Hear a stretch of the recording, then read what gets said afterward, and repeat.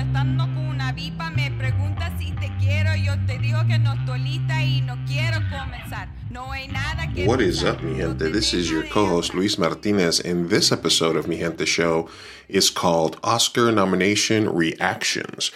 We recorded this episode right after the Oscar nominations dropped, and we had Beth Accomando, so you can find her at Cinebeth on Instagram or Twitter, to react to the Oscar nominations, biggest surprises, biggest snubs. Beth did a rant about the Oscars possibly becoming too soft, too safe in the movies that they were nominating, and then we talked a little bit about each of the categories. I have an Ana de Armas rant, and we talk about a bunch of other topics that were on the table during the week. We want to thank everybody that's listened. We are doing incredibly good for a new podcast, over 300 downloads per episode. We just need more people to like the episodes that they're listening to.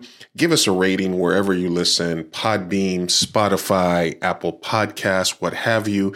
It helps us out tremendously, and we are going to continue to drop these every week. We hope that you're enjoying us. Make sure you find us at Mi Gente Show on Instagram, Twitter, etc., and we will talk to you soon. And as always, enjoy the pod.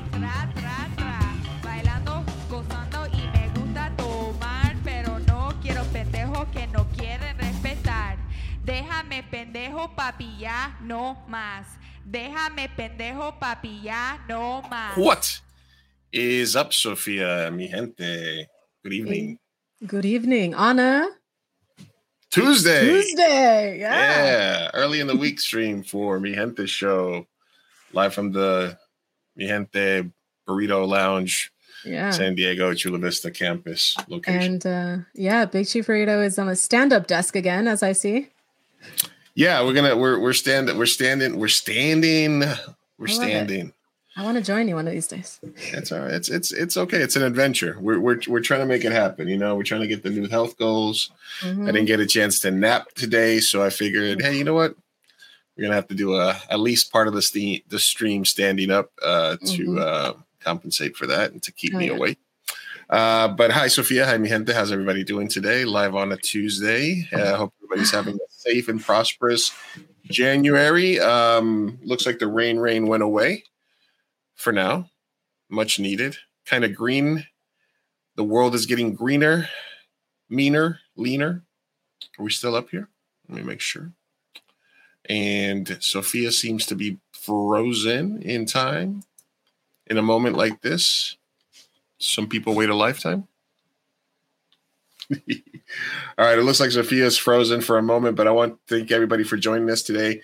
Mi Gente Show, everybody that's been watching the streams, everybody that's been listening, everybody that's subscribed, and especially all the people that are listening to the audio version of this podcast as it goes live after our show to Podbean, also on Spotify, iTunes, Apple, Pandora, iHeart, every single podcast station you can think of, good pods. You can look for Mi Gente Show and give us a rating. Follow us, like us. Make sure that you give this episode a like. We're going to be talking Oscar nominations with Sofia Carrillo as soon as she gets back on. And also joining us to talk about her reaction to the Oscar nominations is going to be Beth Accomando from KPBS and Cinebeth on Twitter and Instagram. And I see that she's backstage now. So why don't I go ahead and bring her back on as Sophia.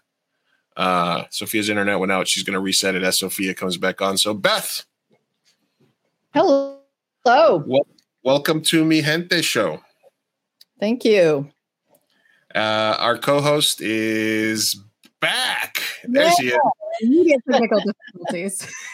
Sophia. Hi, Beth. How are you? Good. Ready to talk some Oscars?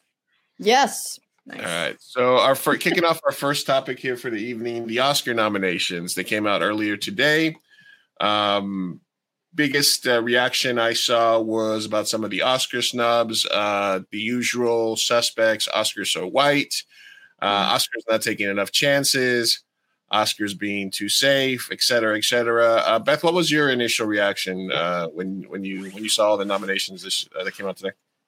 Well, I will say I'm very happy to see Everything Everywhere All at Once and Banshees of Inisherin getting top nominations. Like, that was great. Those are smaller independent films. They push the envelope in a little bit of ways. I was also really happy to see RRR got a song nomination. Bill Nighy got a nomination for Living, which is a small film that did not get a whole lot of attention. That was great. After Sun getting some nominations. I mean, I try to look for the good first to find some stuff that, makes me happy. I'm very happy to see that, I think this is a record number of nominations for Asians. So that's good to see. But as usual, you mentioned the word safe. And I do believe that for the most part, the Oscars are about safe choices. They really don't want to pick stuff that's too radical or audacious or whatever. So, I was really disappointed to see something like Avatar 2 and Maverick and Fabelmans, which, I mean, I'm not upset solely because these are like white male films. That would be fine. Essentially, Banshees is a white male film, but they're just so artistically bland. And that's the thing that really frustrates me. Like, I would be happy to see Crimes of the Future and Mad God get nominated. But, they go for safer mainstream Hollywood choices. I mean, Spielberg's made a ton of money for Hollywood. They're not going to ignore his personal film, all about the, falling in love with movies, even though it was kind of a weirdly detached film.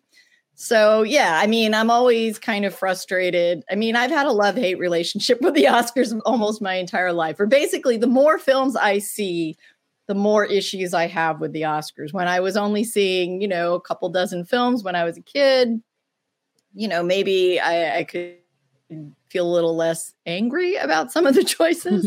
Okay. But yeah, I mean, I just get frustrated. Like I said, a couple of my favorite films were Mad God and Crimes of the Future, and they are nowhere to be seen. But my third favorite film of the year was Everything, Everywhere, All at Once. So I'm at least happy to see that, and a film like Tar represented. Absolutely. Yeah, absolutely. Thank you for stopping by and opening rant here by Miss Beth.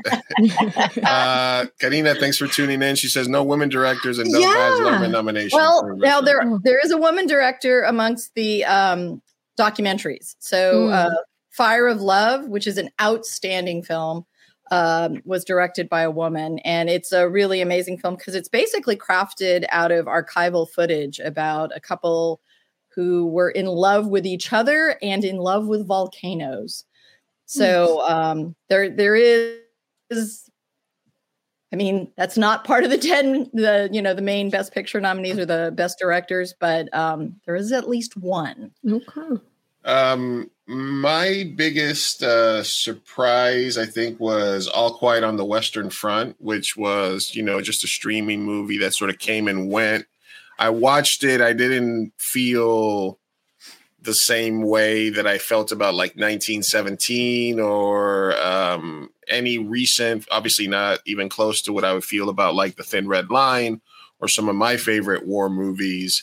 What was it about it, do you think, that captivated people? Or what do you think do you think it was just a weak year and then it stole somebody's nomination? Or how did you feel specifically about that? I do think that the Best Adapted Screenplay category was a little thin. There were a lot more original screenplays that I think were interesting. Mm-hmm. All Quiet on the Western Front is co-written by a San Diego State graduate, Leslie Peterson. Oh, wow. So that's an interesting local tie for that. I mean, I think the film, it's a classic novel that I think a lot of people have a connection to. I think part of what's appealing about it right now or interesting about it right now is, this is over a century old. And I feel kind of like, have we not learned anything about war and about sacrificing young people to, these political causes? So I think part of what may have struck a chord is this sense, especially at the end, where, these military leaders waste the lives of these people just because they wanted to make some sort of point or, political statement. statement and had absolutely no concern with the individuals that they were actually sending out into battle. So I think that still strikes a chord, whether it's a period film set in World War I. And I do think, I mean, you mentioned something like Thin Red Line. I mean, I think that's a much more daring and artistic piece of work about war, and is really exceptional. And I think All Quiet on the Western Front is a really strong, dramatic film. I mean, I think, this was one of the first films to win an Oscar when it was made in the 20s late 20s. And I think it's still a powerful story. And I think it still manages to connect with people. But I do also think that, I mean, if you look at these nominees for screenplay, I mean, the original ones are, I think there were far more original ones, and there's more on there that could have, I mean, I would have replaced The Fabelmans with Crimes of the Future. Yeah. Listen, I think he adapted. I don't know, man. I think a lot of the sensibilities were, specifically when it comes to Crimes of the Future, you had infanticide, 7 minutes into the film. And I think maybe that it's not as popular as it used to be. No, it's not a warm and fuzzy film. It's not a warm and fuzzy. It's not a feel good. It's not necessarily, no. So yes, and for people that don't know the lore in terms of All Quiet on the Western Front, literally while they were suing for war or doing peace talks, they decided to wait an extra day to end the war at noon 2 days from now, and they literally just let all these kids just continue to kill themselves after the war was technically agreed to be over, just because they wanted to not bow down to external powers and stuff like that. So it's really a biting your nose to spite your face type of situation. No women directors in the main category. After, do you think Jane Champion spoiled it for y'all? How dare you? After 2 years in a row, is that like an Oscar? Like, all right, you've had enough, or what do you think the biggest one of those snubs is out of all the main films directed by women this year? Well, I think that since After Sun managed to nab a nomination for its actor, Paul Mescal, which was really surprising. I did not expect that at all. I'm surprised that Charlotte Wells wasn't able to kind of sneak in there as, one of the directors. I mean, I think part of the problem this year may have been that two of the films that critics seem to like a lot, Women Talking and She Said, were very kind of message forward about, one was about the Weinstein case, and the other one is based on a book and kind of inspired by a real event about women in a very close-knit religious community who are dealing with kind of repeated sexual assault and abuse. And I'm not sure that those were the kind of films that people were, and especially like Academy voters, were swarming to go see. And I think we're still a bit in the post-pandemic mode of, I think films that are about more difficult topics and are a little bit of downers, films like Crimes of the Future, I don't think people were as eager to go out to see those. Mm-hmm. And that's a hurdle that you have to get over. But, as a film critic, I get a lot of award screeners. And one thing you can kind of gauge is, what films get sent to you and how much they push for certain things. But, I just feel like there was a push for a lot of those women directors and the films that they made. Crimes of the Future, you could just press play on Netflix. It came up. It's you turn it on and it was there, and you're like, okay, let's watch this. Whereas, like you said, if you wanted to go out of your way to go see, body horror, you had to get up and go watch it, or go to like maybe an independent cinema where Mad God was playing, or go out of your way to watch another films that weren't getting the push. And when you're getting 50 to 100 DVDs in the mail, each month during award season, it's kind of hard to make the time to get all of that. Remember that these voters are people too, or whereas before, maybe for the last 40, anything out of the last 10 years, it was mostly a lot of old school Hollywood award winners, nominees that were in it. they've sort of cleaned up the ranks a little bit, but there's still a lot of old Hollywood in those voter roles. So, even though they're moving a little bit forward, you still have to kind of go. Documentary and all those and stuff like that. They are going to broadcast all the categories that they snubbed last year. So at least that's one thing, because last year we got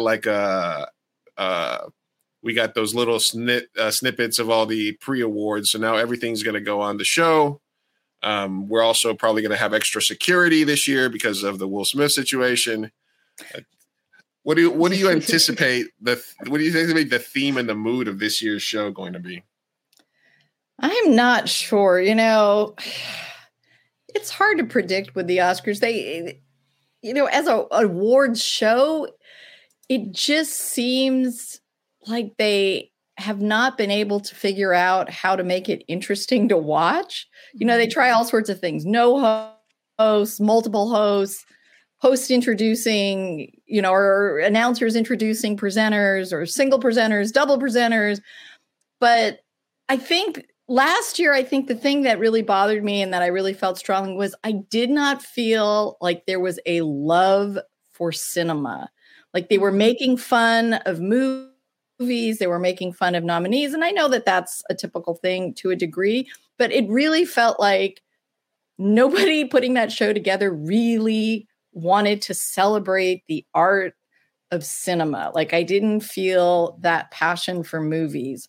And I think that's what they need to return to. I don't know if they will, but I think there has to be that sense that, we're honoring these films because we think they're works of art and we want you to appreciate that as well. And, I would hope that the Academy would also have some sort of sensibility about let's go back to the cinema. Let's try to encourage people to go back and watch movies in that community setting with other people in the dark, watching the big screen, because that's really the way movies kind of play out the best. At least for me, I love that kind of environment to watch a movie. It's not the same as watching on my computer. I love that you mentioned that, because that's something that I hadn't actually thought about, how I feel like Hollywood, for the most part, has embraced all of these online platforms like Hulu and HBO and all of that, when in reality, it's a dying art, that people are not going to the cinema anymore. Maybe they should work a little harder to encourage that, or make it, that experience that you mentioned. What are some things that you think they could do to maybe promote that a little more? I think part of it is how you present those nominees and stuff, and that sensibility of hey, seeing some of these movies on a big screen, and even I will give Avatar the fact that I didn't like it, but it was an event picture, and it was a film where if you're going to see it, you want to see it in a cinema where you can get IMAX and where you can get the state-of-the-art 3D and appreciate it for how James Cameron envisioned it to be presented. And, even though I'm not a fan of that film, and I'm not a huge fan of Maverick either, but both of those films got people to come to a cinema. And, I think something like RRR, if it had gotten a mainstream release, that's the same kind of event picture that we need to celebrate. And I'm really upset that didn't get a Best Film nomination, because it's not the greatest work of art, but oh my God, it is so celebratory about just the power that a movie has to get an audience up off their feet, cheering, dancing in a lot of cinemas. And, that's the kind of thing. I think if they had nominated that, maybe they could kind of reconnect with that love for what going to the movies is all about. And I'm sure that they're going to do a big production number for the song that got nominated. And maybe that'll have, a bit of a sensibility of what those kind of films are about. But I think that's the kind of thing they have to emphasize. And it's not as so I know they expanded the nominations for Best Film because they said they wanted to get more popular films and to see Marvel movies get nominated because that'll increase the viewership. But I think what they really need to understand is we need to celebrate movies, like the act of going to movies, the act of making movies. And, the fact that they didn't have the craft categories like editing is not celebrating, the craft of cinema. Like if you just say like editors, it's not worth having you on our show. Like, what does that say about how much respect you have for the actual process of making a film? Yeah. Well, we're gonna talk about that specifically in a second. I want to thanks everybody that's tuning in. Disney Miss Lizzie, she says, I like that when they had no host. All right, what's up, Burrito? Yeah, I did too. Yeah. What's up, Scares about it? I'm also seeing a lot of apathy towards the Oscars on Twitter. Yeah, I haven't seen it. Like, I didn't see a lot of. Mostly, there's some people that were upset about Viola Davis not getting nominated for the Woman King, and there's a couple of other kind of female. I think one of the toughest one was best woman actor in a lead role. So I think that's going to happen. Karina says directors and rich celebs buying out screenings and giving away tickets to get people excited about theaters again. And AMC at the movies. Am I right? But speaking about getting back out to the movies. Yep. I would just like to take this second to remind you guys that the San Diego Latino Film Festival starts March 9th through the 19th, celebrating 30 years, the Dirty 30 for the San Diego Latino Film Festival. I know Beth will be there, and Sophia and I will be there streaming live on some of the days. We'll be hopefully at the media kickoff party, which is in February, and then into the festival. We want to be there. You can get your passes now at sdlatinofilm.com. And also we will be giving away at least 2 pairs of tickets each show from now to the end of the festival. Ooh. If you want to get into the drawing for 2 free tickets to any film at the San Diego Latino Film Festival, just do hashtag Mi Gente Show in the chat, and we will use that hashtag to use the giveaway tool to give away tickets. And also leading up to the festival, we will also be giving away 2 full passes to the festival, which means that you can go to every movie, you can go there every day, you can go to all the parties, and also, most importantly, Sabor Latino. Yes, that's my favorite. Where there'll be food and beer at the mall, and you can hang out. So use hashtag Mi Gente Show in the chat on Facebook, Twitch, wherever you get this, and shout out to the San Diego Latino Film Festival. I will once again be curating the comedy showcases. I'm knee deep in comedies. There was 572 submissions. We are letting everybody know pretty soon about all the movies that got selected. Very excited about. But I was about to say that, but then you said we need to get people back out to the movies. So that reminded me right there. All right. So quick segue here. I want to remind everybody that this is the movie that won Best Editing in this won Best Editing in a couple of years ago, the Queen Biokip, which is he gives you the classic wide shot to this shot, quick, another random wide shot to a reaction, to another reaction, to a sitting down, and then of course you need another cutaway, and we must see the insert of the chair being pulled over, or how would we know that he sat down if we don't see the chair being pulled? So. And I read an interesting theory about this, which is this movie suffered a lot because directors dropped off and then somebody else had to finish the movie. And what I basically heard, and the theory behind this movie, won for Best Editing. Okay, this is why I'm showing it to you. Yeah, Mi Gente, yes, Karina, for the Sabor Latino, Mi Gente, just Mi Gente Show. And that's what we'll use for the giveaway tool. The reason that this movie got one for Best Editing was because anybody that was in the industry recognized that the footage must have been such a shit show that the real editing, because trust me, I have edited movies that we shot, and we got to the premiere and the actors was like, oh my God, thank you. I don't know. I didn't think I did that good. You somehow made me look good. Mm-hmm. It's really hard to have shitty footage and make somebody look competent, actors and filmmakers. So I think this movie got the Oscar because they realized that the editor had like an impossible job and they somehow made a competent piece out of it. The concert scenes at the end were awesome, but some of the stuff in this movie was just out of. Do you agree, Beth? Did you? How do you feel about this one? Yeah, I mean, I wasn't that crazy about that film. I mean, what it did essentially was kind of, it gave us just that. I mean, you talk about that end sequence. I mean, you could have just watched the documentary footage online and it would have looked exactly the same. Yeah. So, like, how much effort does that take in terms of the creativity? Like, I know it's a lot of work to make it look good and to, pull that off.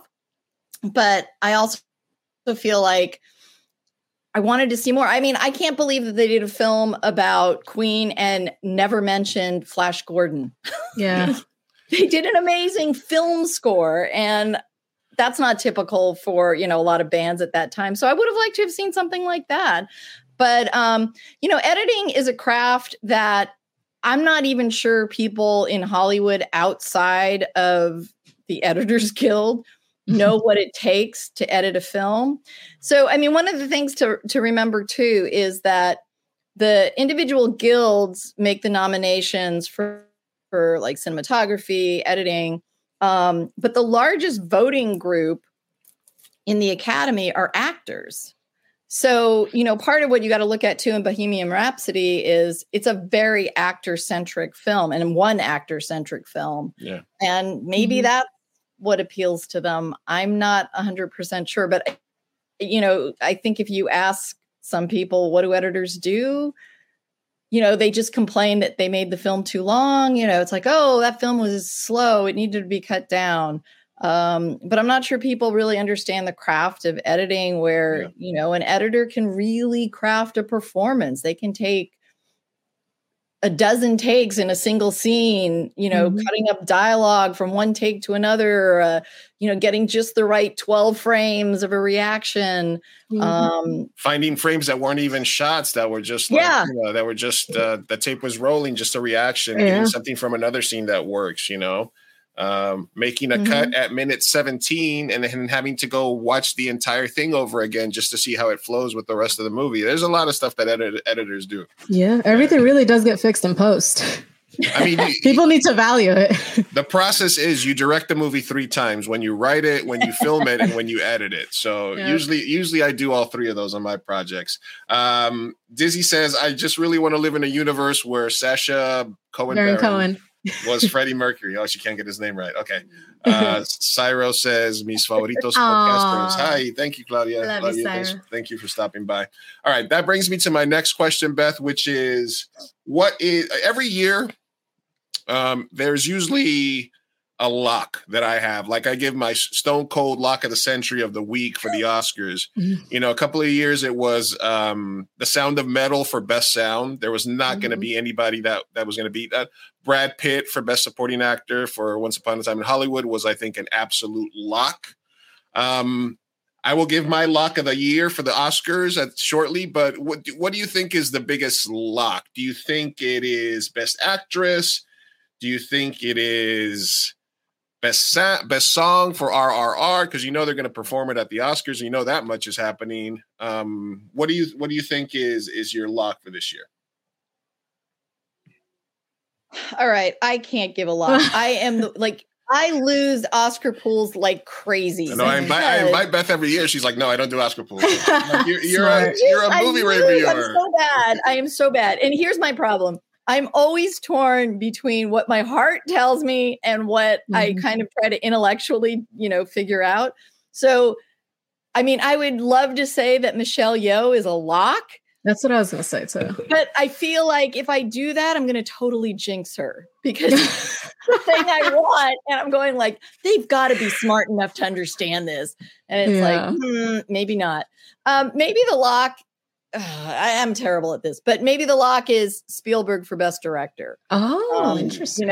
He's really well, and the reason is because Hollywood likes to see itself on screen. So The Fabelmans is about, someone becoming a filmmaker and this is a film that he's waited years to make. He's talked about how personal it is.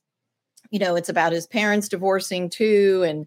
And, he's getting on in years, and I don't know. Told parts of the story in other movies, like he said it. Some of these little bits have been in other movies. Close Encounters of the, all these other movies have been part of it. Yeah, so he might be the sentimental kind of choice for Best Director. I'm not sure anyone else is like a real strong contender, but the other thing that you have to factor in too is like, do two directors or do two performers kind of pull votes away from each other? Because like in supporting actor, we have two people from Everything Everywhere All at Once, Stephanie Hsu and Jamie Lee Curtis, and those are the kind of situations.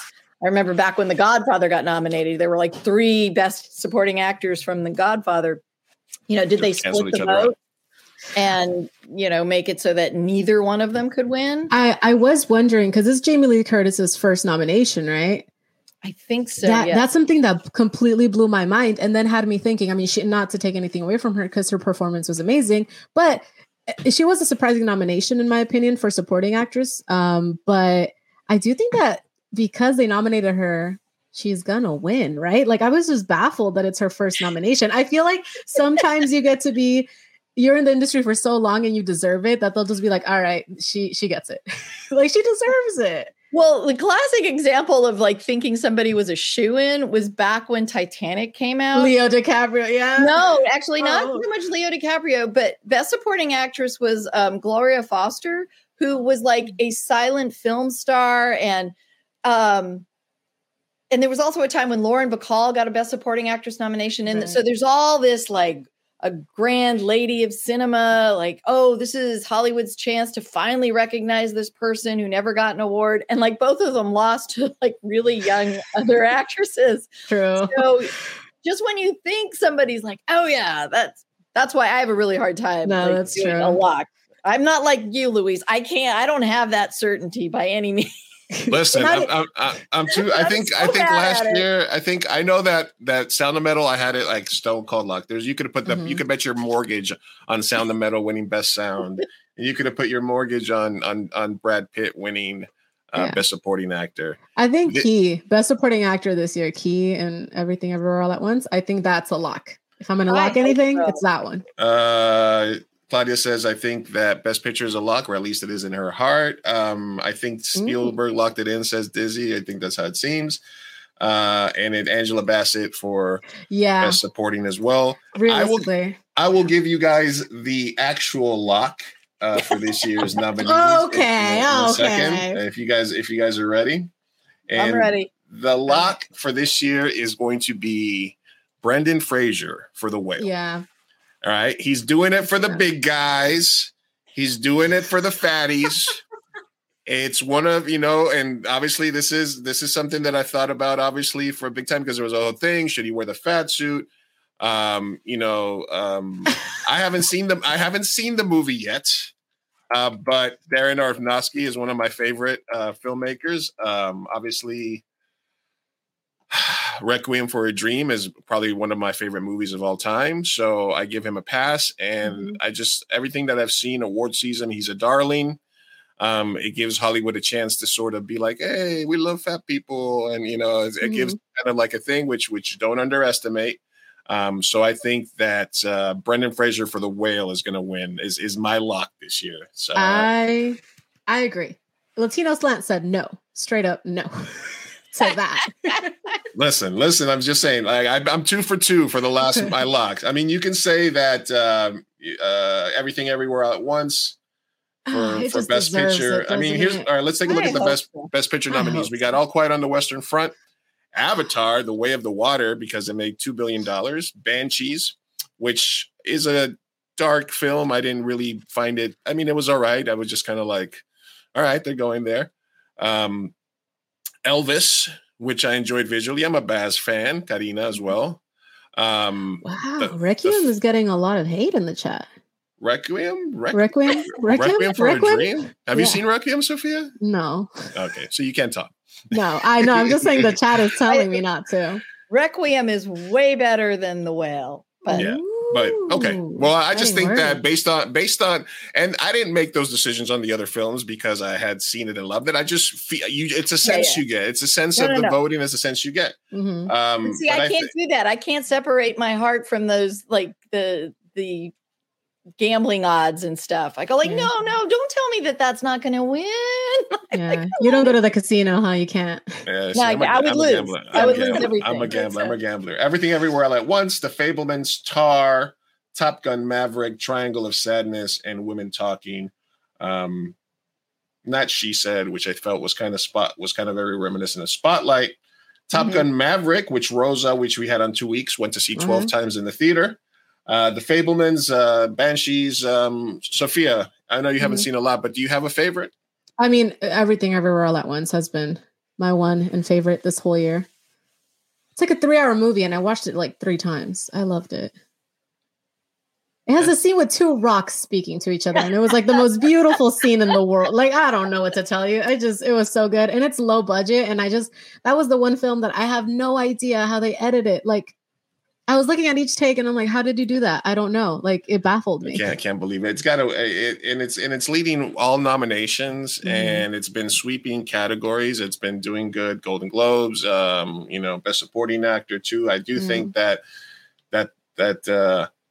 well, maybe on the supporting actor, you can get another lock there. If it's a Spielberg, if it's a Temple of Doom sweep with Best Director and Best Supporting Actor, and if we can recreate the short round picture from 1985 to this, I think it would be a very Hollywood loves symmetry and stuff like that. So I could also see that happening. Having this actor that was in a movie with Steven Spielberg as an unknown child actor who got lost in the sauce for 30 years and comes back and gets nominated for Best Supporting Actor. He got it. That's my second. That would be my second. That's a lot for me. Yeah. I hope so. But I think, all right. So let's switch gears here for a quick second. We have Beth for a second. I just wanted to ask her a couple of other questions. What would you think would be your least favorite Oscar or least deserving Oscar winner of all time? Some people say Shakespeare in Love. I say Crash was pretty crappy. That was terrible. Not only was it terrible, but it has the same name as a brilliant Cronenberg film. Absolutely. So I always have to qualify myself and say, I love Crash. No, the good one. I love that. The one about people getting off on cutting their limbs off. Are you talking about the worst Best Picture win? Ooh. Well, I think we just saw the worst best editing win, but people say Driving Miss Daisy, anything that Green Book. I like Driving Miss Daisy. Forrest Gump one was not deserved. Forrest Gump is my absolute that's a deal breaker film. You know, if I go out on a date with someone and they say they love Forrest Gump, that's it. I'm like walking out right. You heard it here first, folks. You suspect. Let's watch it. Hey, let's put on a movie in the background. All right, what do you got? Forrest Gump. No. Bye. Crap. Oh my God. I'll call an Uber from the corner. I'm out of here. Crash, Moonlight. That would be the worst. I mean, there's Oscar winners that you just like, I'll never watch that movie again. The King's Speech, maybe. For the most part, honestly. There's a lot. There's a lot. The one with the dog. What was the one with the dog that I hated last year? I don't know. Last year? Something was about it a called dog? Dog? No, it was a movie called Dog. It was literally all scenic shots, and there was this boy, and I forgot what was it called. A Boy and His Dog? Help me. No, there was a guy the cowboy one. The cowboy one. I don't remember that. The power. The Way of the Dog. Wait, Power of the. The Power of the Dog. The Power of the Dog. Yeah, that one sucked. Yeah, that was Jane Champion. Yeah, that one was. I love the director. I love the scenic views, but I didn't like the storyline or the acting or anything else. Yeah, I just love that it the guy you thought was the twist wimp was plotting all along coolly and calmly and got exactly what he wanted, and that twist at the end was, I thought, just really it was lovely. Good. Yeah, I think it was good. I was just tired by the end of it. It was just so long too. Yeah, it took me literally 4 or 5 times to start it for me to actually just be able to just like, all right. And then finally I had to watch it. I remember this because I watched it without sound. So I was really enthralled with the visuals of the scenes, et cetera. And that was the one thing that, all right, let me pay a little attention to this.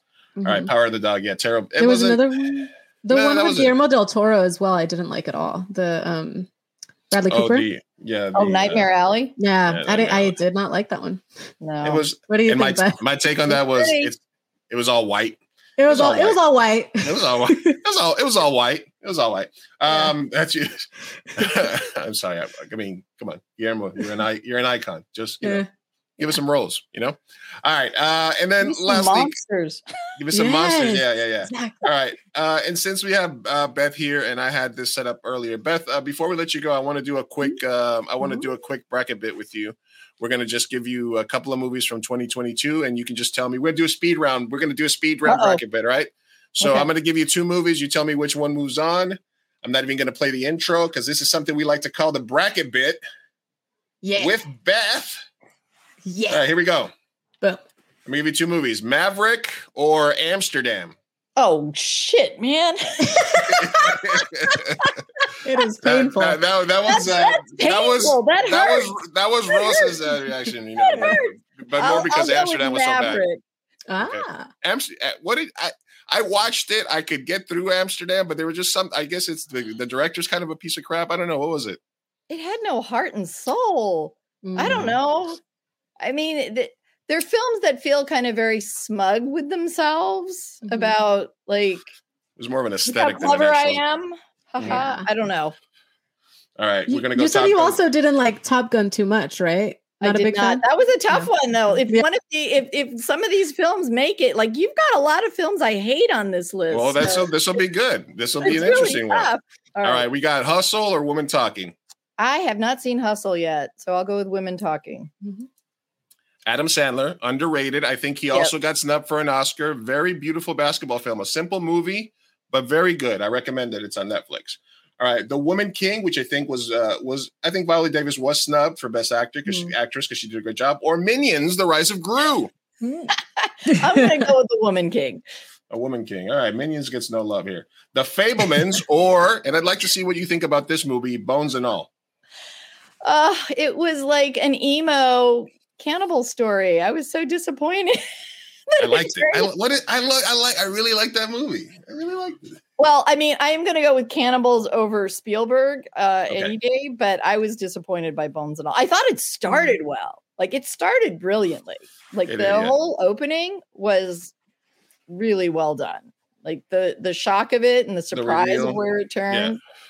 Yeah. And the whole concept of, like, a underground cannibal society I really liked. But then it just turned into, like, emo romance for teens. And It was, I think, one of the best reveals of the year. I think one of the worst reveals of the year was Don't Worry, Darling, where they just crammed the whole reveal into like it was like, they flopped. Here's the setup, and then it's like, 12 minutes left. Boom, reveal. Here you go. Everything. It's like, whoa, okay, got it. All right.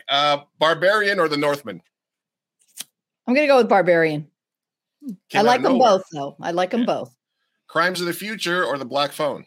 Oh, Crimes of the Future. RRR or Bardo? RRR. All Quiet on the Western Front or Terrifier 2? All Quiet. Official Competition or Pinocchio? Oh.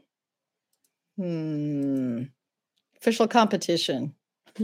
Emily the Criminal or Werewolf by Night? Emily the Criminal. Mad God or Aftersun? Oh, hands down, Mad God. Although I did like Aftersun. Ooh. Glass Onion or The Batman? Glass Onion. The Batman might win for special effects because of because of the transportation of the Penguin, which I think would be pretty interesting. You think that obviously it would deserve more than just the blue FX of Avatar, right? Or the Let's go with practical effects. Can we separate practical effects from green screen effects? The Oscars. I think for filmmakers it would make a difference because I think green screen and computer effects are different from practical effects. Oh, they are. And completely different kind of budget range. Oh, yeah. Absolutely. The unbearable weight of massive talent or decision to leave. Oh, decision to leave. I love Park Chan-wook. No Bears or The Menu. No Bears. Prey or Banshees. Banshees. Morbius. it's Morbin time. It's Morbin time. Or Everything Everywhere All at Once. Listen, man, if enough people keep making a joke, they will greenlight a sequel. Everything Everywhere All at Once. Hands down. Hollywood has no idea whether it's good press or bad press. If people keep saying that and they keep doing memes about it, trust me, we'll get a savior. All right. Top Gun or Woman Talking? Women Talking. The Woman King or Bones and All? Woman King. It's going to be a female battle. Woman. Barbarian or Crimes of the Future? Crimes of the Future. RRR or All Quiet? RRR. Official Competition or Emily the Criminal? Emily the Criminal. Mad God or Glass Onion? Mad God. Decision to Leave or No Bears? Decision to Leave. Banshees or Everything? Everything. Oh, now it gets hard. I feel like the Banshees was a good movie. Like I said, I loved it. I love dark films, and I love films where characters might not be entirely sympathetic, which is why I love Tar. Right. Yeah, absolutely. Tar was a little like the what was that one film? Whiplash? No, what was it? The one with it's a little bit. It's got a little bit of uncut gems. Not the character's not as like self-destructive and crazy, but it's still like you're spending 2 hours or 2.5 hours with somebody who you really don't like. You know what movie had that sort of uncut gems, Shafee Brothers sort of tension was Shiva Baby, if you remember that. Did you ever get? Oh yeah. Because it had not quite as much. But it just I compare them just because they felt like there was like this tension of being found out this whole time. I love movies like that sort of have that tension. And the best thing about Banshees was just sort of like, oh, they're not going to go there, are they? And they're like, oh yeah, they are. So, yeah. All right, Women Talking or the Woman King? Woman King. Shh, the Woman King is talking. Yes. Crimes of the Future or RRR? Crimes of the Future. Emily or Mad God? Oh, Mad God. Who? Decision or Everything? Everything. Everything Everywhere All at Once or Mad God? Ooh. I'm gonna have to go with Mad God. Oh, Mad God. It was my favorite film of the year. And the Woman King and Crimes of the Future was my second favorite film of the year. You did say Everything was number 3 for you, and these were your first and second. So we know where this is going. Finally, I get a win. Mad God. Mad God. The Oscar. Phil Tippett took 30 years to make that film, and every grain of sand, every thread, everything that's in that film was placed there by a human hand and animated through stop motion animation, and it's brilliant. I love it. It's trippy. Listen, the best movies to do hardcore drugs this year were Mad God and Bardo. That should be a bracket bit for you, Lou. Possibly RRR. Yeah. Well, the best was always, Hobo with a Shotgun was for a long time, and then Mandy came along with Nick Cage, and that was interesting. Anything that Jodorowsky does. Yeah, absolutely. And then Crimes of the Future, underrated. Cronenberg back at it. So good. Yeah. It's not a comfortable movie to sit through, but it is good, and it is cinema. So we're glad that we got to do this with you, Beth, today. Thank you very much for stopping by to give us your rant on the Oscar. Yeah. Thank you so much, Beth. Tell everybody where they can follow you or listen to your podcast. Sure. I'm at kpbs.org for all of my coverage, and on Instagram and Twitter, I'm Cinebeth. And I also work with Film Geeks San Diego, and we are at the Digital Gym website, digitaljim.org. And we have a year-long back in action film series. So we'll be having old school action, 80s action, Hong Kong action, and Ozploitation action. Make sure that you are sending me although I usually see them because I follow Cine Geeks so that we can promote it on the podcast and stuff moving forward. But Beth, thank you for joining us. Thank you. We're gonna let you go and talk to you soon. So thanks for joining us. Bye. Thank you. Bye. Bye. As we say goodbye to Miss Beth Accomando. Oh, what a lovely woman. What a lovely bracket bid. I had to, and those movies that she picked were, I had to replace some of the ones that were in Rosa's bracket because I knew she. Yeah, it seems like they have very differing tastes in film. Yeah, that's what makes, But I love that. That's what makes film so good. It's like, it's so subjective. That's what makes film so good, and that's what makes film discourse on Twitter stuff sometimes annoying because people are just like, it's not like I can even. It's like, oh, you don't like that? Then you don't like this movie, or you have the wrong take about this movie, and you are, You are wrong. I hate you. I hate everything about you now. Yeah. So listen, I'm about the gray area.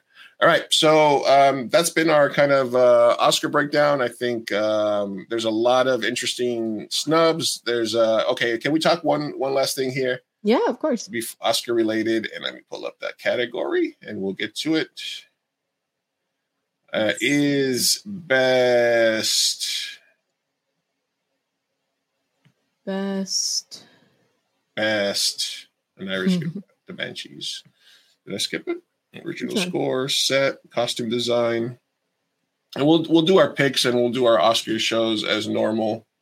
Hopefully before that, but I did want to talk about Ana de Armas getting nominated. Yeah, I wanted to ask you actually, what did you think about her being nominated for Blonde?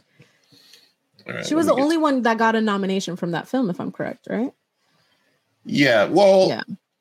And here, I'm gonna defend my girl here, because I don't think you need to. I think. Tell me. Actress in a leading role: Cate Blanchett, Tar, powerful performance. Michelle Williams in The Fabelmans. People were not really sure whether she was going to get the nod for that. Yeah. Michelle Yeoh from Everything Everywhere All at Once. That's kind of the front runner, the favorite. She might be a lock. Andrea Riseborough, I don't know who she is, and I don't know what To Leslie is, but I think from around reading, it was a movie that kind of came on late and had some good reviews. Mm-hmm. And Ana de Armas in Blonde. Now, should Ana de Armas be there ahead of Viola Davis or the actress from, I forget her name, but I just watched that movie today, the Emmett Till movie, that was getting some love as well. And is the fact that the Blonde it is considered an exploitation movie about an actress who wanted to make sure that she wasn't exploited after death. The sexual assault, the movie itself became problematic, or the talk about it became problematic. And does that negate the incredible job that she did blending into the part of Marilyn Monroe? Mm-hmm. And for me, it does, because and it's hard for me to differentiate my love of the actress and her skill versus kind of like my crush on her, I guess. But I think that as a fan and as a director, I can see that she did an incredible job. Number one, she was Cuban. She's playing in Marilyn Monroe. Number two, it's difficult source material. And number three, even overcoming the director and the script like over sexualizing you and still being able to pull that off. It is not an easy, as an actress. I think I'm assuming that you would, as an actress, I mean, you can sort of commiserate with her, right? Yeah, of course. I definitely sympathize. I think that's why when you said we initially brought her up, I'm like, no, I think she totally deserves it. Now, do I believe that she deserves to take a spot from Viola Davis? I don't know, but apples to oranges. I think she did a great job, and I honestly think she was the only good thing about the film. I think the movie visually was very interesting. Just it's very hard to switch from black and white to color, but I think that a lot of the set shots of the old timey shots, like especially when she was like coming out in red carpets and stuff like that, those are really hard to do. And I feel like the period piece of it, the actors that they got to play, like Joe DiMaggio and her other husband, were okay. I mean, they did a good job too. I think that, but she was absolutely the best part of it. Karina says she's more surprised she accepted the role. Yeah, I feel like she probably had a lot of trust that it would be tastefully done, because a lot of times when you get a script that's, I guess, that artsy, I want to say, like, you don't know what it's going to look like in post. You don't know how it's going to come off in black and white. And I do agree that it's very picturesque. But yeah, I feel like when someone comes to you with nudity, there has to be a lot of trust that they are going to do it tastefully and not gratuitously. So I don't know. Part of me just feels like she was kind of duped into it. What do you think? I think I don't know. I think that any other era, any other time of film history, she could have taken that role, crushed it, and people would have just been universally happy with, the fact that she did a good job. Yeah. Other than the fact that they might, but I think it's just the time that we're in now. People analyze it more, so they're just like, it's talking about somebody being exploited by exploiting somebody else, I guess, is the way they view it. And in order to walk that fine line, the movie's got to be better to avoid those criticisms. Now, do I think that she deserves a spot over Viola Davis? No. I don't know who Andrea Riseborough is, but Viola Davis probably has more of a say in trying to get her spot or Michelle Williams' spot in The Fabelmans than Anna's. And I think Beth also said that a lot of the votership is actors. And that also, and I think actors, because even at the Golden Globes, when Colin Farrell got up and accepted for Banshees, Anna de Armas was the one that presented him. And before he did a speech, he turned to Anna and he's like, your performance was incredible. So I think actor to actor, more of them will recognize how tough it was to do that role. Yeah. And I think that maybe Viola got seen more as an action movie. And maybe that probably was the same reason maybe Tom Cruise didn't get nominated. Because even, I think maybe it's more the action movie bias there. And feeling that the more depressing fare, the more is kind of like a mark of a better actor. But as we all know, action and comedy are incredibly tough. So yeah, I agree. All right, so that's been Oscar talk. What is everybody's lock for the Oscars? Anybody else have any thoughts on the biggest snubs? Will you be watching it? Do you want to be part of our Oscar pool? I am not playing this year. I keep losing money every year. Cyro's the big winner. She's like, all right, we're sitting. Cyro's like, I'm ready. You're sitting? We're sitting. You always make it an hour in. That's good. That's good. That's healthy as shit. Oh, God. All right. We're sitting, so guys. Yeah, I got so short. There we go. We got to drop it low. Drop it. There we go. Now we're there. Now we're hanging. Go. On a Tuesday live. So thank you guys for watching today. We're going to jump into some tabs into other stuff, but you can talk about anything else you want to talk about. Let us know how you feel about what's going on in the world. Mi Gente Show, Sophia and Lou, live on a Tuesday. 2 Latinos and a microphone. Yes. So since we skipped it earlier, and before anybody leaves, you did have an announcement to make. I did, yeah. So are we doing personal news, I guess? So let's do personal news where we talk with Sophia about what's going on in her life. Yeah. Kind of exciting news. I filmed something a few years ago, year and a half ago-ish, and it's going to be airing on Valentine's Day. It is a reality show, a dating reality show called Coming Out for Love. Coming Out for Love? Yeah. You want to pull something up? Why don't you keep talking as I pull that up? I mean, what can I say? I filmed it like a year and a half ago-ish. And then, things just started going, it kind of paused for a little bit. And then there was a lull and things just kind of went fast and furious. And now we're getting word that they're editing it and trying to put it out by Valentine's Day. So yeah. It's a little bit about it. It's a lesbian dating show. So it is LGBTQ representing. And what they did, the reason why I can finally talk about it, because we have an NDA and we're not allowed to talk about this. I can finally talk about it because on Saturday, they announced the first 4 contestants. So I believe there's a total of 16. And I was one of the 4. So they were like, hey, you can talk about it now. You can talk about this now? You're allowed to?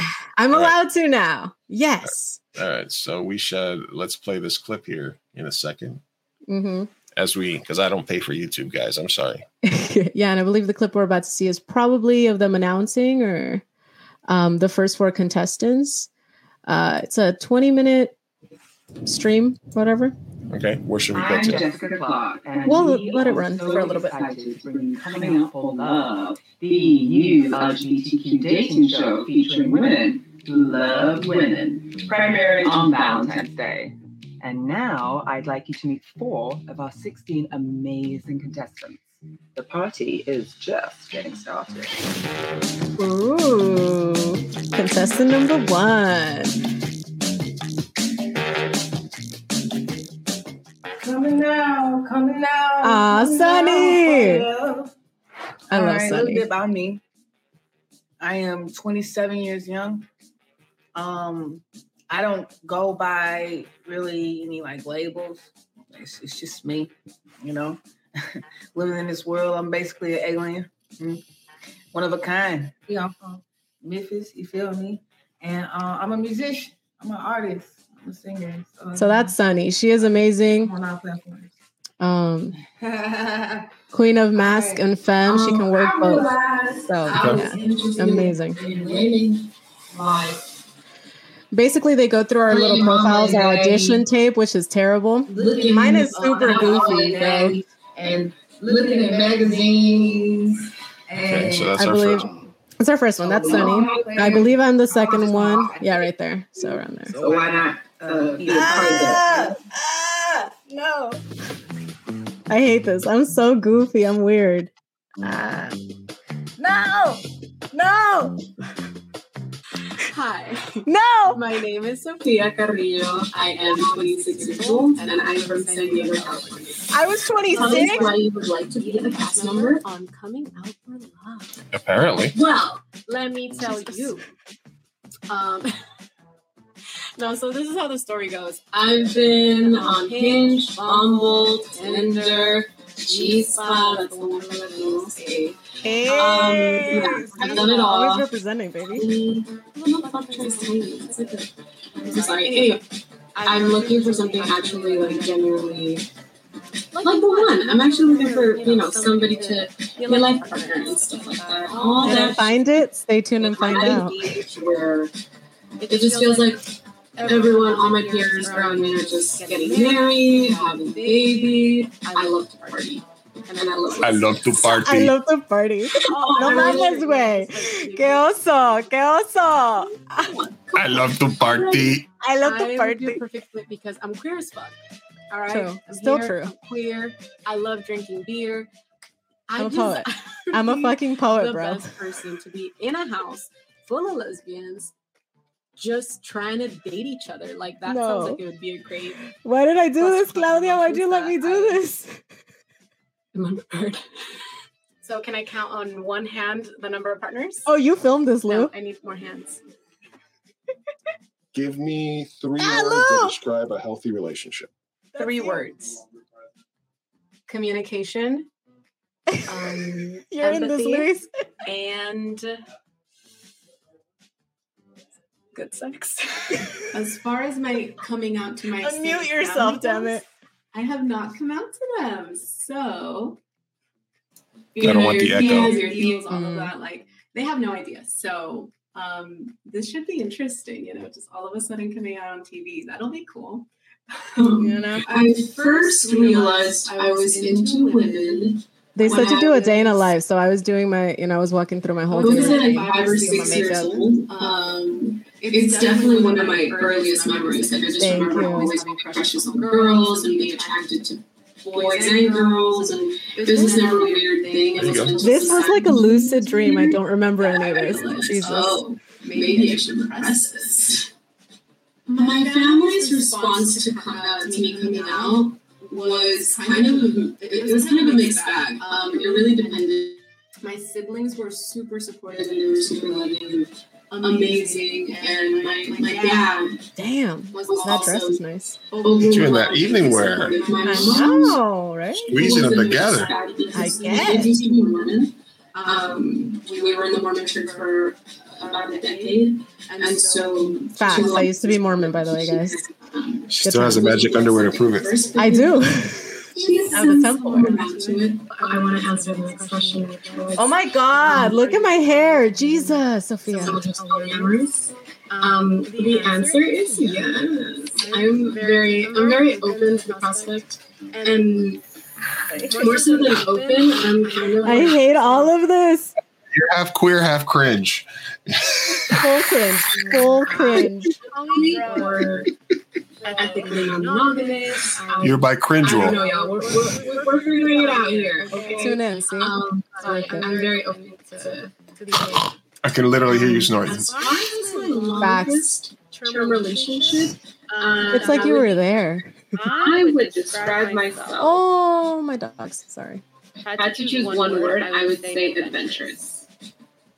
My definition of romance is Trigger warning. Rest in peace, Cookie. Hey, she's gonna be on the show though. I don't know. It's just Stop. I think just spoiling your partner with whatever their love languages are. Do a lot of that, and that's romance. Facts. Question. We did it. Okay. Last question says, why did you submit to a lesbian dating show? I submitted Because I'm stupid. Because I'm an idiot. For the Caesaring. For the Caesaring. Jesus. Okay, contestant 3. Let's move on from me and my cringe. Well, I don't really want. I mean, I think I was. Keep going. Let's at least a little bit. Okay, which one is this one? Let's see. Hi. Hi. My Hello. name's Chico. It's Chico. I love Chico. Hi. And then I'm lesbian. I'm 27. I'm submitting for Coming Out for Love because prior to moving to LA, I feel like I had very limited exposure to queer women, which absolutely affected my dating experience. With that, I did the stereotype. All right. See, I don't know if you know these women personally because it's taking a lot for me to not make fun of them. No, bro. Okay, I do want to, in defense to all of us, they didn't tell us that our audition tapes were going to be used for promotion. So this is all stuff that we, you were there when I filmed it. It was just whatever video camera thing. Like it wasn't anything serious. And now they're using it for promotion. So it's kind of cringe. I think we're all like, geez. Yeah. Most times they would redo that, a little bit. It's an indie project, right? So an indie project, and it is being sped up in post because they're trying to get it out as quick as possible. So what the final product will be, we do not know. However, you could click on the video below and that's a little sizzle reel. Got it. So everybody go support Sophia. Yeah. Doing her thing. Yeah. There are also talks of a reaction show. So Cyro says, I get to finally see this treasure. I remember doing a tarot reading on whether or not you should. We did. Oh my God, we did. Yeah, we did a tarot reading before. I was like, should I do this? This sounds like a crazy idea. I don't know. And we did a tarot reading, and the tarot cards said, do it. So I was like, I'm going to do it. Whatever. Lizzie loves it. Interesting comment Lizzie. says, love you, Sophia. Can't wait to watch you on the show. Thank you. Oh, thank you. He says, by cringe, or they say by Kringle. By Kringle. Yes. All right, so the website is comingoutforlove.com, and I'm sure you can follow them and probably tell them that you're following because you can't wait to see Sophia on the show. Yeah, shout me out, baby. And then hopefully they'll give you. I'm Jessica Clark, and I am. Oh my God, Jessica Clark. As an OML exclusive. Jessica Clark is so hot in person, by the way. I said it. The new LGBTQ dating show that dives deeper and differently. She's like model, like she's tall and gorgeous. Partnering with creators Nicole Khan Films, coming out from Love Cookie Valentine's Day and OML. R.I.P. Cookie. R.I.P. Cookie. So you enjoy. Okay, there we go. Oh, there we go.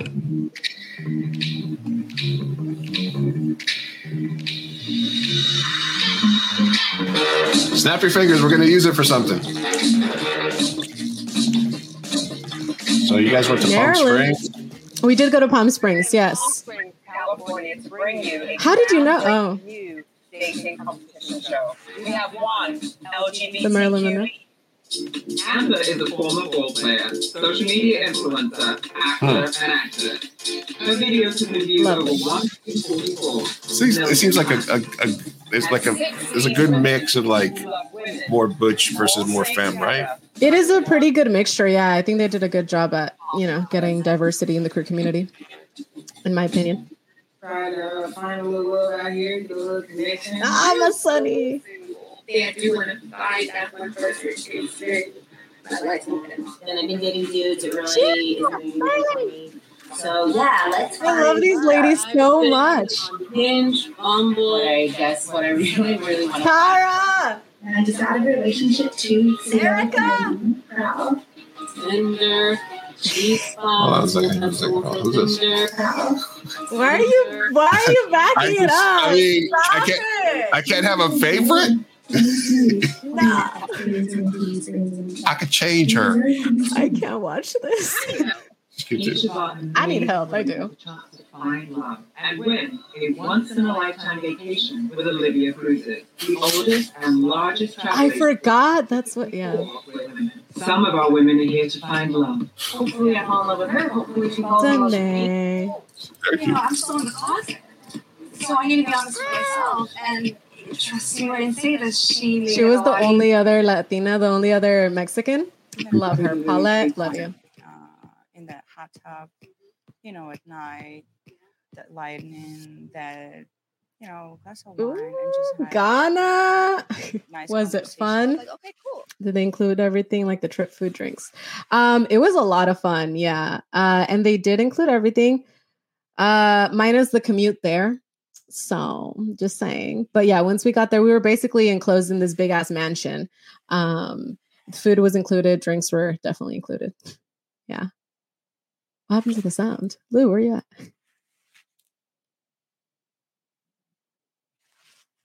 It got real quiet. It's kind of There you random. go. My best friend's in the pool. Literally my best friend. Lesbian. And to be honest, y'all, you're making me look at my best friend in a different light. I mean, I already knew she was fine, but like... My strategy is just to have fun. That was my strategy too.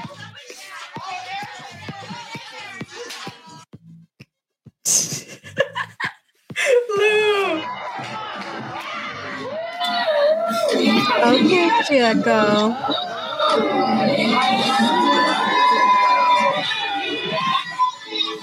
Where are you? Come on, where are you right here? Jeez. Where are you? I missed that. I was so sad I missed that. I You know. were there. It was a big ass mansion. I'm telling you, at all times we were like in different rooms.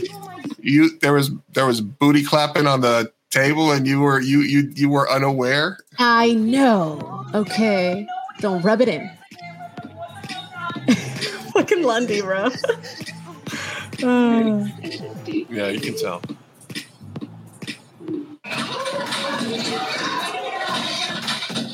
Where do you punch that chick that you said? Who? The locations are unusual. It was hot as fuck over there, by the way. I just want to say that much too. I'm also muting it once in a while in case it gets, in case for some, like sometimes if you play music or something, Oh yeah, copyright. And the yeah, you get knocked down. even more gorgeous. They made us mute like 30 Oh my seconds God. of the show when we were playing the clip from the Golden Globes. They made me mute it. It's hey, YouTube's Oh, a bitch really? sometimes. Yeah. Black people and people Oh, of color Lundy. Oh, tell Lundy. you how they feel. You listen. You don't tell them that the way they feel is wrong. Other definitely hungry people like me a lot. Michelle, yes. Сейчас настолько проще стало жить, боже. Okay. Dun dun dun. Drama, intrigue, betrayal. Tune in. But yeah, that's pretty much the show, man.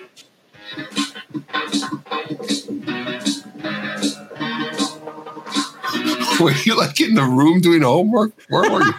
No, on that one. I'm not gonna lie, I was drinking the most of the time behind the cameras. I'm trying to see. So right there, I remember that day because everyone was like slow-mo shots or whatever, and I mean, I'm seeing. I missed it. I was like in the kitchen drinking. Where's your strip club footage? You'll see. Stay tuned and find out. Jesus, so impatient. Right. Coming out for love on Valentine's Day. Yeah, Valentine's Day. So tune in, folks, if you want to see me in all my cringe glory. Yes, in all your cringiness at your most cringe. My goodness. Yeah, I was not sober 90% of the time. So there was some shenanigans afoot. A lot of shenanigans, yeah. We all got there. Well, we all got there at different times, and I feel like the group got really close knit. Like we all bonded, so it was really funny because there wasn't a lot of drama. Like as much as the sizzle reel showed, in my opinion, there wasn't a lot of drama. Like it was more so about like we all became friends. Like we all still talk to this day. It's kind of lesbians. Am I right? Am I right? Lifelong friends in 2 weeks. Mm-hmm. I mean, it's been 2 years and we still talk. I can't believe I was 26. I lied to them. They were like, how old were you in the time of shooting? I said 27. I forgot. Wow. So this happened like a while ago. Was, if I was, probably happened before August 2021, maybe. All right. So we got something for Lizzie and Cyro to a reason for them to go to Iowa. Okay. Okay. Are you ready? Sure. There's something in Iowa called the husband calling competition at the Iowa State Fair. What? Husband calling. Yorole, yorole, yorole, John. I mean, if we can get it to play. Yeah, if it freaking loads. Joe Climb, where you at? ¿Qué? Claudia. Yeah, it's at the Iowa State Fair. Hold on, let me see if this will play. Yeah, Claudia, that was already 2 years ago. Hurry up! I don't want to be late. Bob, hurry! Bob! Robert, Dean! Yoo-hoo! Yoo-hoo! King! Yoo-hoo! Cuckoo! Cuckoo! The clock says... What the fuck is that? Oh, that's a winner. That one for sure. Oh my God. Can you hear me? Oh my God. You get yourself in here right now. Come on. You know you're going to be late again, and you know that I want to get there on time. What? Roy! Roy! When I first... What in the heterosexual is this? Jeez. You know, I think that old lady, that one won. First place. Hell yeah. Fucking Roy. Roy never got here. Aren't you so sad that you're not married, Lou? God. You're so muted. You're so muted. Sorry, I don't... People tell me that sometimes if I'm muted, there's a lot of echo from when I play videos. Yeah. So, but hey, so Cyro, Liz, next year, take you to Iowa for the state fair. Joe Clyde! Joe Clyde! Right? Get to set immediately! Husband! Ricky! Nice. I did a reality show. You guys need to do some kind of reality competition like that. Yell at your husbands. Yeah, it's an interesting concept. I enjoy it. I love that. Have you seen the Mohawk contest? The Mohawk? No, not Mohawk. What is the party in the front? Business in the front, party in the back. Mullet. There's a mullet competition, and I watched a video, and it just made my day. It's the best thing I've ever seen in my life. If I just let my hair loose and put the hat on, it looks like I have a mullet. I like it. Please do it. It's amazing. It's awesome, isn't it? I would do it right now. Okay, cool. All right. So let's just catch up on, I just wanted to share that with you. So catching up just on some stuff that happened during the week. Following up on the Alec Baldwin Rush drama shooting, this SAG-AFTRA. So this was the interesting part about this. SAG-AFTRA is defending Alec Baldwin. Interesting. So initially, as with all things, people take a side. So I think because what happened, and it's interesting that this is an issue, right? As a political issue that needs sides. Obviously the right would like to clown on Alec Baldwin because he's such a leftist, right? And he makes fun of Trump, etc., SNL. So they want to make fun of him. But from a theological standpoint, they're more pro guns. So you would think that they would more defend him, Mm-hmm. So, and we were sort of ambivalent about it because I thought as an actor, but also because he was a producer, he had a little culpability, even though I don't think he's going to get convicted. But it was interesting that SAG-AFTRA comes out with a statement and says that, categorically they stand behind Alec Baldwin. It's not the actor's job. Basically they're blaming it on, they're taking the blame off Alec Baldwin, the actor, but they're sort of blaming Alec Baldwin, the producer. Yeah, it's a hard position to defend and to say that you were just the actor. We talked about it last week because he was also the producer and he, it's negligent on his part.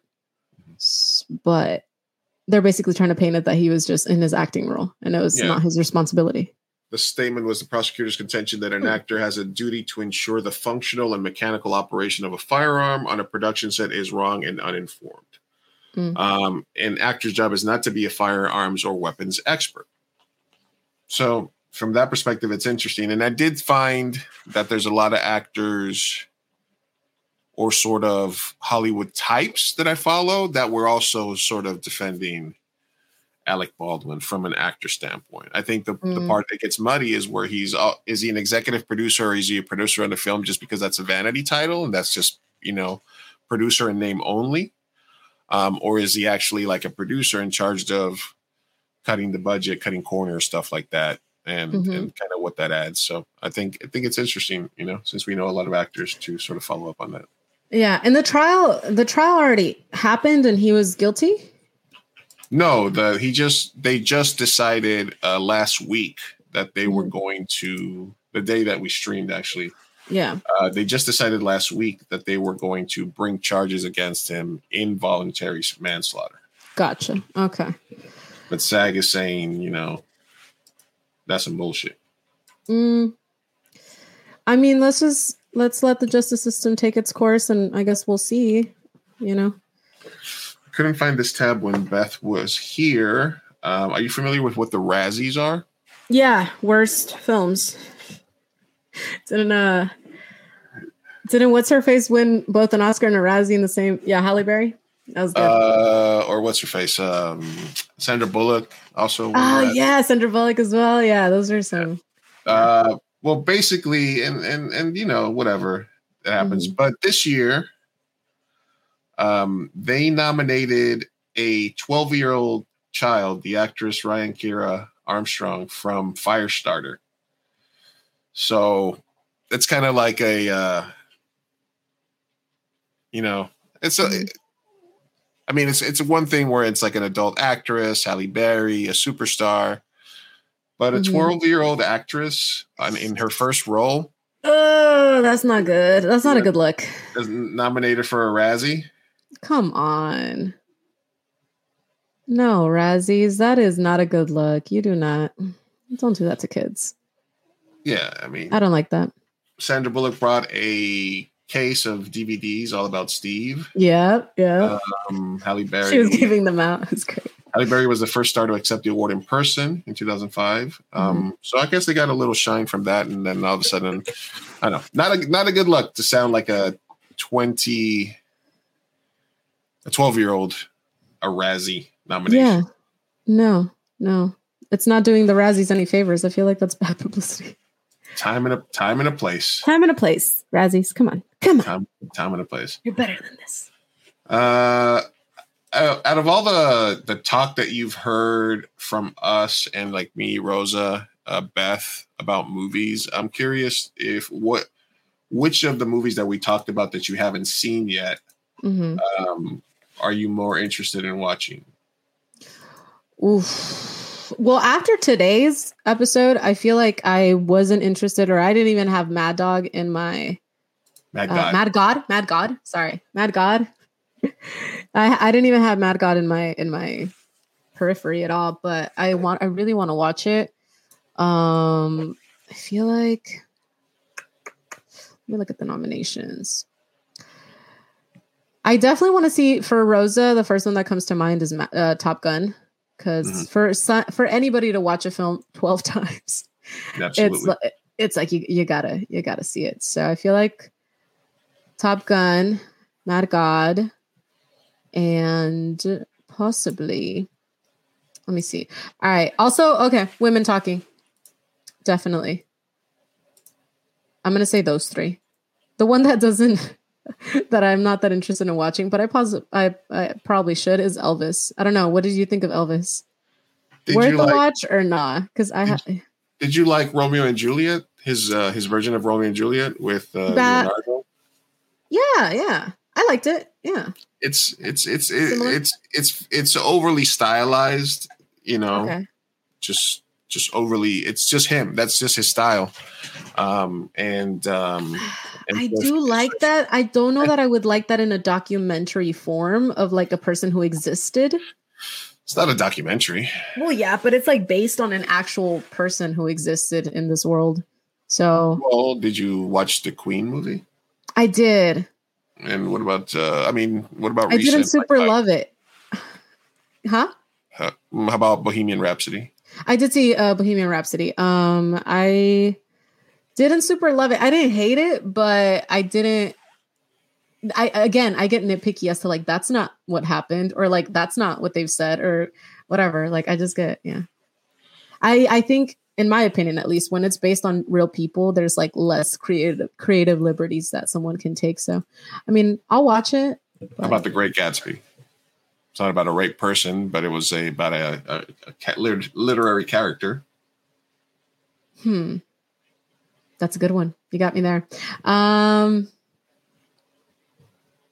don't know that I would care that much about literary characters, because then again, Romeo and Juliet was also a literary character.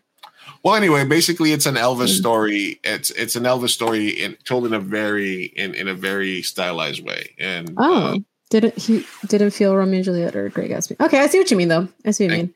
Karina says it was approved by Elvis's family. Yeah, and Lisa Marie was there like a week before she died, seeing Austin Butler accept the Golden Globe, and the family approved of it. So that's something else to look for at the Oscars. If he wins, he could have that. That's true. He does have that. Oh man, that's so sad that she passed away. Yeah. What do you think of? Okay, what do you think of Austin Butler? Just kind of like continuing to live in the Elvis role. He did not used to talk like that. I swear. Really? Yeah, he Hilaria it. Like he has this new voice now, a new persona, and I'm like, you were in the Disney Channel. You did not talk like that 2 years ago.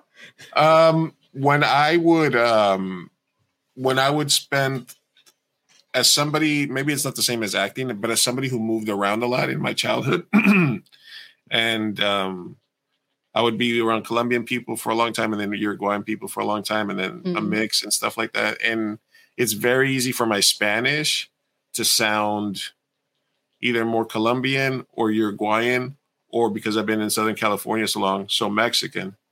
So it's I can totally see it. If you live in a character, or if you're in that environment for a long enough time, you pick it up. You pick up different mannerisms and different expressions and stuff like that, and they sort of be, and it's not that it's not your natural, it's just you evolve. Like I never used to say like half of the Mexican fucking shit that I say.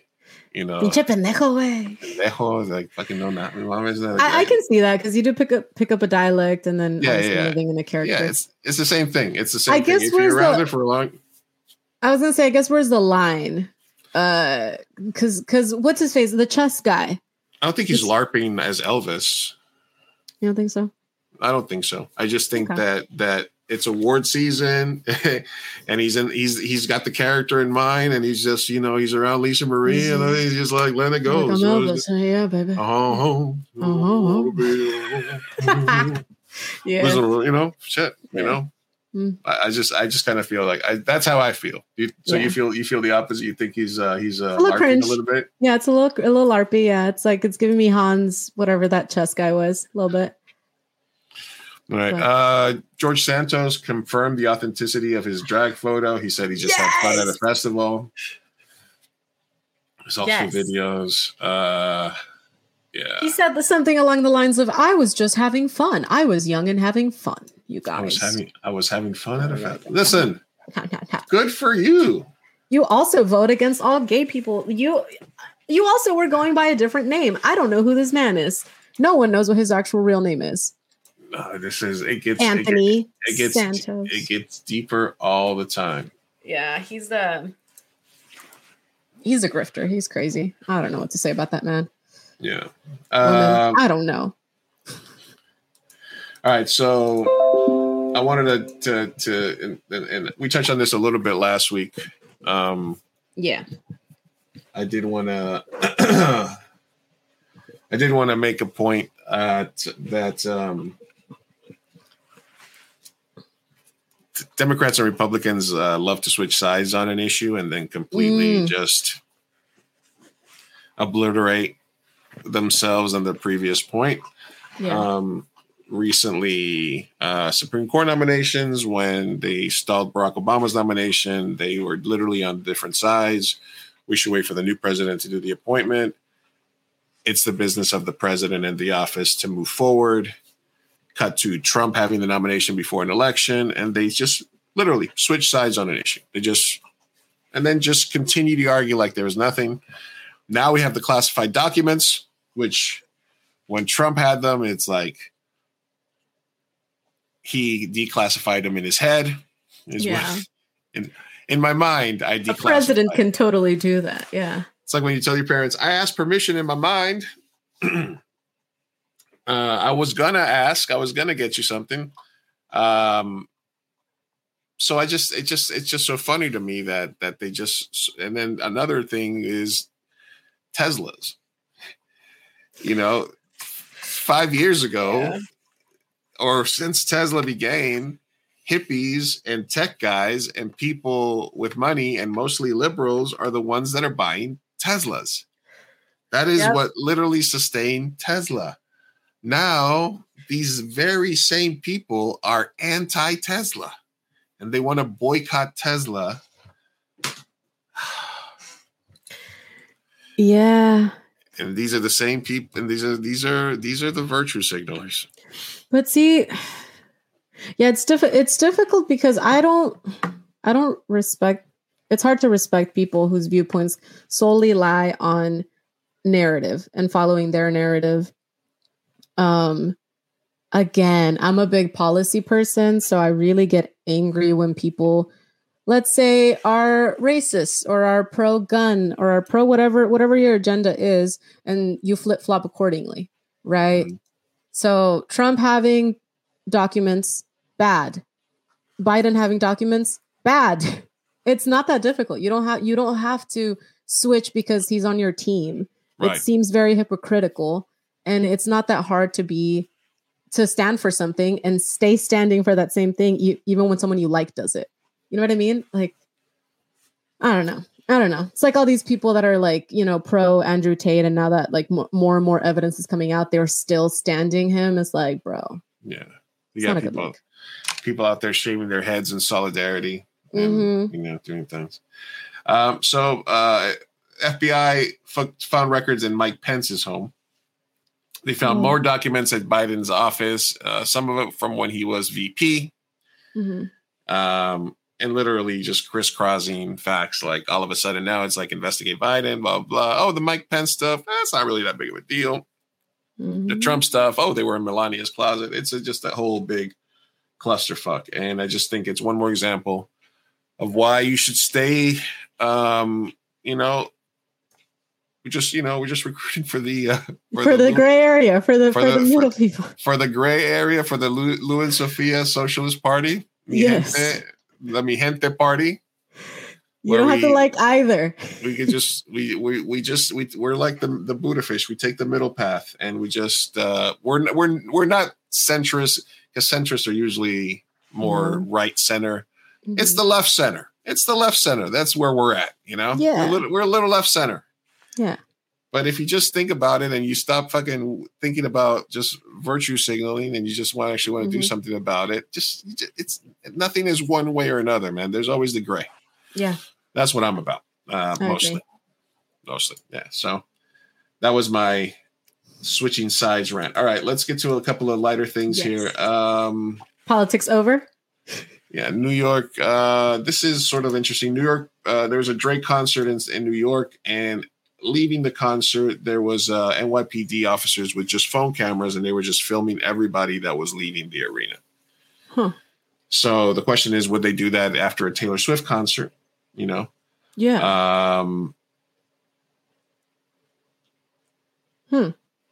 In the statement, the department said that the officer was part of the social media team for local precinct and was getting video for a social media post about local events, which sounds very kind of sketchy. Yeah. What's the motive? I don't understand. It's kind of called like proactive policing, where there's something in New York called the hip hop police, and they are basically a set of cops. And this was from back in the day, that are in charge of knowing when rappers are in the city, recording, stuff like that. They basically, their whole beat is just following rappers because they think that there's, they're involved with street gangs or what have you, or stuff like that. So part of it is maybe them over policing and filming people outside of a concert. If something happens, they have, facial recognition now where they can go back and look for people. You know what I mean? Like sometimes shit happens after a concert. So if they get video of every person that left the Drake concert and something happens that night, then they can sort of reference it back, is my thought. And it's just more like Big Brother-ish stuff, Yeah. Yeah. Either way, kind of an interesting. It's just so weird because, like, how would you pick which concerts, like, to assume something negative could occur? A little discriminatory. I don't know. Now you're getting it. Now you're cooking with oil, but not with gas. Not with gas. No. Not with gas. All right. Kate Hudson gets ripped about her leggings that expose bare butts. These are leggings. So, number one, would you work out in these leggings? Absolutely not. Oh man. No, you don't think those? Great. You don't think those are like the perfect leggings? Because these are supposed to be. I'm thinking butt sweat right now. I'm thinking to work out. Like, no. A Kate Hudson created sportswear brand is being slammed over a bizarre pair of gym leggings that shows off people's bare bottoms and are advertised as pairing perfectly with heels. No, I mean, listen, now, would I go back in time and wear them in the reality show? Yeah, possibly. Yeah. It's giving me Vegas nightclub. It's giving me... Listen, they didn't pick the best model, if you know what I'm saying. Strip club. It's giving... We do not talk about women's bodies on here, Lou. He's like, hey, it's my misogynistic comment, okay? It's we're almost 2 hours in. It's about time. This is, I'll go back and clip all of these and put them together one day. Would you wear those? Would I wear what? You totally would. What do you? I mean, depending on the role. Is it like a Tu Wong Fu remake? Tu Wong Fu. Look, I don't know. I don't know. You're gonna cause a riot if you wear those to the gym. Yeah. Just because not necessarily in any way, it's just what? Like if like if somebody walked in and started working out in those, what would you think? They're here for attention, right? Or it's like those can't possibly be comfortable workout. I feel like it's teetering the line for indecent exposure, honestly. Yeah. I hate to say it, but I'm just saying. It's a lot of It's a lot of exposed parts. Let's put it out there. We'll put it out there. I'm not there. There's a time for it, and I don't know that the gym is that, but again, nightclub, go for it. The company offers us $1,000 an episode to promote them and to have you wear them on stream. Oh, I'm so in, but I'm taking the bigger cut if I'm the one wearing them. Just saying. You're taking like a solid 20%. Maybe. Unless you decide to wear them too in solidarity. If you wear them 50-50, I say. I would go 40-60 your way if we were going to do it. No, you would wear it for 50-50. We would get there. No, we'd do some negotiating, but I'd get there, Lou. I get 35. I'll take 35. Cyber's going to write. You're going to write this short. You write it. Yes. And yes. See, Lou, the people want to see you wearing it. That's what they want. It's bookmarked. I have the link. We can give them what they want. Okay, we already talked about the snubs. We already talked about the Latinos that were nominated for Oscar. Ana, Alfonso Cuarón, Ana de Armas, Argentina, 1985, which won at the Golden Globes. Guillermo del Toro, and et cetera, et cetera. Not a great year for Latinos. If you guys want to watch some more information about the Oscars, Ryan, our friend, has video. You look for Ryan Castleman on YouTube. He's got a lot of great videos. He had a nominations live reaction show that I watched earlier today. I was watching a Latino Slants live reaction with Rosa Parra. That was an awesome one too. Trump is preparing to ditch Truth Social so he can return to Twitter. Basically, Trump's deal with Truth Social means that he has to wait 6 to 9 hours to post on other social media sites after he says stuff on there. That's exempt if it's like get out the vote or political messaging. But he also has investments in Truth Social. So even though Elon Musk unbanned him, he still hasn't come back, and Facebook still hasn't banned. But if he's running for president, I think he has to come back to Twitter. So he's like trying to do like the fine line of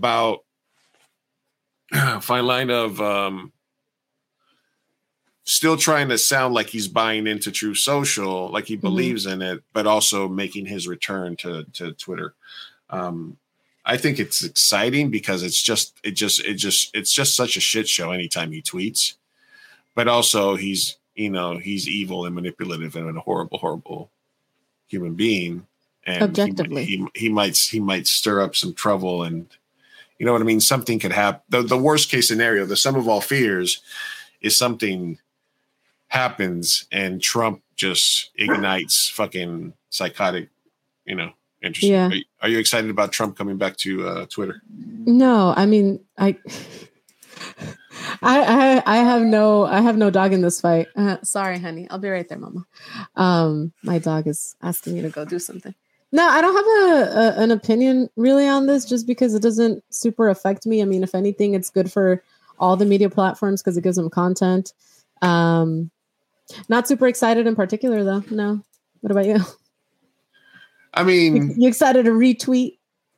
I've never quote tweeted anything that Trump did, but I do think I don't know. I think it'll be an interesting social experiment. You know me? Yeah, definitely. I think that's what Elon buying Twitter has been, really. It's the big ass social experiment. All right, Andrew Tate gets 30 extra days in jail. Him and his brother will remain in custody for another month. Tate, 36, and his brother were arrested alongside Romanian women in Bucharest for sex trafficking, money laundering. So now they will remain in custody till February 27th. There's a good Vice documentary about him. where they actually they play all those clips and stuff of him sending the chick in Britain like voice messages talking about how he assaulted her and stuff like that, and then UK police was like, no, nothing happened, nothing to see.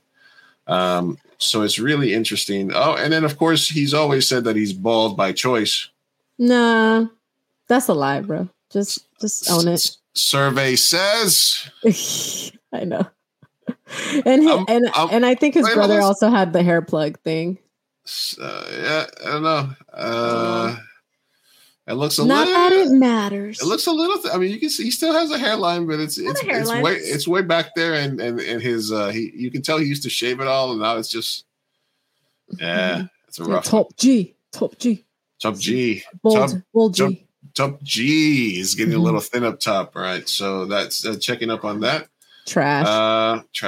Let's see. The TikTok grindset guys are trying to reinvent time. My day is 6 a.m. to noon. I'm not crazy. You're crazy if you think it takes 24 hours, just like some dude in a cave did 300 years ago. My second day starts at noon and goes till 6 p.m. That's day 2. What I've done now is I have changed and manipulated time. I now get 21 days a week. Stack it up over a month, I'm going to kick your butt. Stack it up over a year, you're toast. Stack it up over 5 years, my entire life is different than it would have been otherwise. And if you do this for about 90 of your traditional days that you think are, you will come back to me and go, that profoundly impacted my life. What? How would I See, Sophia, what you got to do is you got to get 2 days out of your day. What? Oh, okay. The math ain't mathing for me. His first day is from 6 to 12, so he's at 6 hours. That's a day. That's a day. And then he's got another day from 12 to 6. That's 2 days. So he works twice. So 2 work days. Mm-hmm. Yep. No, I got it. He's manipulating time and space. It's just he thinks he's so smart. It's so smug. Like, we get it. You don't have a job. You're waking up early. I like this doing what? The sun. What? Like, what you're saying is just work out twice for very long periods of time. Like, okay, or no, but not work out. This is more like about working your ass off. This is like the Sigma grind set, the work hard, like basically that the way to beat capitalism is to buy all the way in. Is to just fuck everything else and just work 12 hours, 15 hours a day, and then just hustle. Whereas us, I think the more enlightened folks are like, why not change it a little bit to I do want to. Okay, actually, I want to find a video that was about that in a second. But yeah. So you're not on this Sigma grind set, are you? I mean, listen. I would argue that most people in society do some form of this because we do live in a capitalistic society. So yeah, a lot of people that work your 9 to 5, do an 8-hour day, get home, and then if you're going to school or doing some other, activity to build your hustle, your side gig, whatever it is. Most people have 2 jobs. So sad to say, but most people are living this reality. They're just not smug douchebags about like, yeah, hustle. You got to go get yours. Sigma grind set, hustle culture. Grr. Mimi big boy. Mimi big boy. Grr. Giga Chad. I work. Like, yeah, bro, sorry. Most of us have 2 jobs. I don't know what to tell you.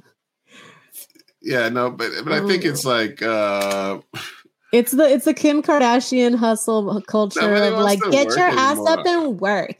The reason I'm so rich is because I work harder than you. You need to work. Yeah. I'm sorry, bro. But yeah, sure, do that, buddy. Do that, buddy. I manipulated time and I beat the Matrix because I'm working twice in a day, bro. Because I have 2 work days. No, motherfucker, you're just working 12 hours a day. Yeah, and you divided it in 2 pieces, and now you're counting those half days as full days. I'm trying to find the original video of this, but it's a girl, and so here's the part. 40-hour work weekend. You know how fucking sick a 40-hour work weekend. She did this video where she was basically like, 40-hour. So I'm supposed to get a butt crack early, blah, blah, and go out. Just same job, blah, blah, blah, blah. Mm-hmm. This is a reaction to that video. But You know how fucking sick a 40-hour work week is. All of my blue-collar brothers right now are stifling a laugh that would just drain the soul out of that kid. Like, 40 hours. How many of you heard in your head, 40 hours? I remember my first part-time job. You want my schedule, kid? You want my schedule? Like, I will work 40 to 50 hours doing land development. Roads, water, power, concrete, and take a pick, whatever happens. Then I work 16 to 20 hours as a bouncer. And then when I'm done with that, I go spend 10 to 15 hours de-icing 22 acres of parking lot for my buddy who bought the Silver Lake Mall. Like, 40 hours is a hobby. That's not even a job. That's a hobby. Get it together, kid. That's what I'm saying is like, how offensive is it to have that mindset when there's people in this economy who have 2 to 3 jobs to just still be paycheck to paycheck? Like, All right. So my opinion is that we're mad at the wrong people. Yeah. You know what I'm saying? We're 100%. mad at we're mad at each other. And that's the interesting part for me is that she's basically saying, do you realize how stupid it is to work how 40 hour she's not wrong. But we're mad at her because not because of any deep thinking that 40 hours is the right amount of hours of work. We're mad at her because she's not living in the real world. So we're mad at her not because of what she's saying, but because that's the way it's always been. Because we had to work that hard or have to work that hard. She's sitting there questioning, dude, why are we working 40 hours a week? What the fuck is up with that? Right. And the people responding are like, this bitch don't understand the fucking way the world works. You poor summer child. You poor summer child, right? That's kind of like the and like I said, why are we mad at her? We're mad at each other. We should be mad at the system that we're in that forces us to work 80 hours a week to be able to get ahead, you know? Yeah, no, I think you're right. Cause I think the reason why a lot of people have to have 2 to 3 jobs to maintain their bills is because we are in late stage capitalism, which is not where we want to be economically. And I think that she has a point to question the 40-hour work week in a sense of we should probably minimize it. I know that there's a lot of current research being done in Europe and actually currently in some states where they're trying the 4-day work week, which I believe would be like 32-hour work week or something like that. And they're actually finding out that workers are a lot more efficient at their job, and productivity goes up for companies if they get that one extra day off, you know? The only issue and the reason why you're right about us being mad at each other is because we can't even, when you're starving, you can't stop and ask these questions because you're so stressed to just pay the bills and just to get by. Which is where they have us right now. And it's not a good place to be when it comes to constructive conversation and, you know, finding out what's the healthiest for us. It kind of goes with the Maslow hierarchy of needs of like, it's basically this like pyramid thing that says like all the basic needs that a human being needs. And to get to self-actualization, which is at the top, you need to have your base, food, water, sex, air, like all your typical stuff. And then the more you go up, then you can focus on, you know, stuff like doing therapy and becoming self-actualized. And I think right now you're completely right that we are in a state of we're all just mad at each other because we're all working our ass off to try to just survive in this late state capitalism, you know, freaking country. And it's a terrible place to be. And it's hard because the people at the top are just making like immense amount of monies for this guy to work 80 hours a week while he's still stagnant making the same wage that his parent would have made in the 80s, in the 70s, you know? Wages have stagnated while the top just keep getting richer. So we are mad at the wrong people, sadly. Yeah. So another thing, it's like, yeah, we're in us. So in essence, we can also take our foot off the necks of the Sigma grind set guy. I don't know about that. Listen. I'm taking my foot off of the. You're not going far. I'm not going back. Far.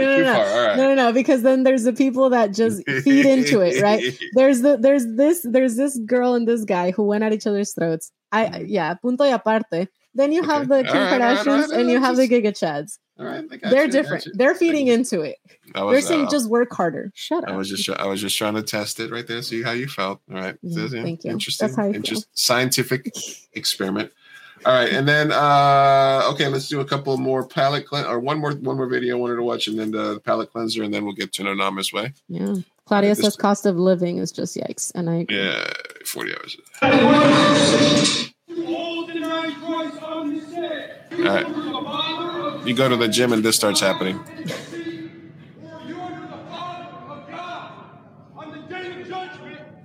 I'm gonna let also out. Okay. Sin will drag you to hell. Okay. Turn to God. Turn to God today. Turn to God today. You laugh, you mock. But God said in the last days, many will laugh and mock. They don't want to hear the word of God. All I'm doing is spreading the truth, the word of God. Like I hear you, bud. It's just why in the gym? I hear him. I get it, but why are you proselytizing in a gym? I don't understand. It just seems so odd. This is the remember you know who this guy was? This is the guy that was talking about he had to stop watching porn because it got him into gay porn and he started doing gay stuff. Oh, that's why. I'm sure. Yeah. So it's giving me BYU, Idaho. I don't know. I understand. I don't know, man. Any religion that just says, hey, you should get up and you should just always, any religion who's like always be closing, like our number one thing is we got to be preaching, getting more people all the time. That seems a little sus. Like, I understand that it does feel like an act of faith or of belief to get out in the middle of a bunch of people. And, yeah. Like if I just got up at the gym and I was like, hey, I think everybody should be allowed a side chick. And I think we need to normalize that. I think we should all have free Medicare for all. You guys? Yeah, we need Medicare. We need, we need Who's this. with me? Who's with me? We need a standard living wage here. We need bonus checks every month. We need all this shit, We should get universal basic income. What do we say, guys? Yeah. Absolutely. But it's crazy though, because like, is it a religious gym? I don't know. No, it's not. He's just proselytizing in the gym. Yeah. It's crazy though, because like as someone who has been in that like really, really like religious like mindset, you think about it and like tell a little kid like, bro, there's this place called hell, and anyone that does any of these things that don't check this box, they're going there. And if you really love someone, sorry, they're gonna burn in hell. Like they're gay, they're burning in hell. They're going the wrong way. And then that person gets really scared and they feel like I need to save them because they're going down the wrong path, man. Yeah. And then you get people like that who's like, I just want to save these people. It's a very intense mindset to be in. Yeah. Yeah. Keep that shit to yourself. Yeah. Respect other people. And if I have questions, I'll ask you. But other than that, keep that shit to yourself. Look, they still knock at my door. Like what are those called? The ones that don't celebrate anything. Yeah, but not Mormon ones. Jehovah. No. Jehovah's Witness. Yeah, Jehovah's Witness. Yeah, they come like every Sunday, and I'm just like, bro, no. I'm going to hell. Thank you, but no. I don't have a moment. All right, one more palate cleanser. People make it more intense than it needs to be. Yes, Sarah. All right, this is Japanese synchronized walking.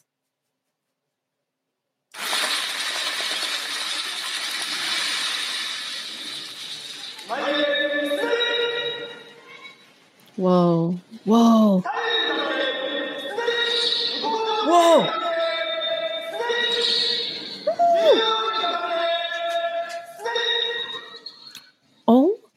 Whoa. No. Wow. No, they're going backwards. Stop. That's not real. What? Oh, no, they're dancing now. Oh, they're running.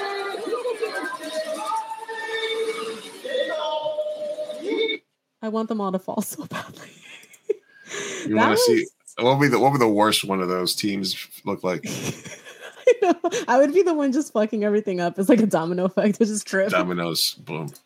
Oh man, talk about in sync. Am I right? But there you go. There you go. That's the cringe factor we're looking for. That's what That's why you're on by Kringle. By Kringle. All right. All right. That was my last thing. I pushed some stuff to next week. Nice. George Santos, the Trump stuff. We'll see what's happening. We're gonna go back. We're gonna get back to Thursday streams. Week. So no Thursday stream this week. Mm-hmm.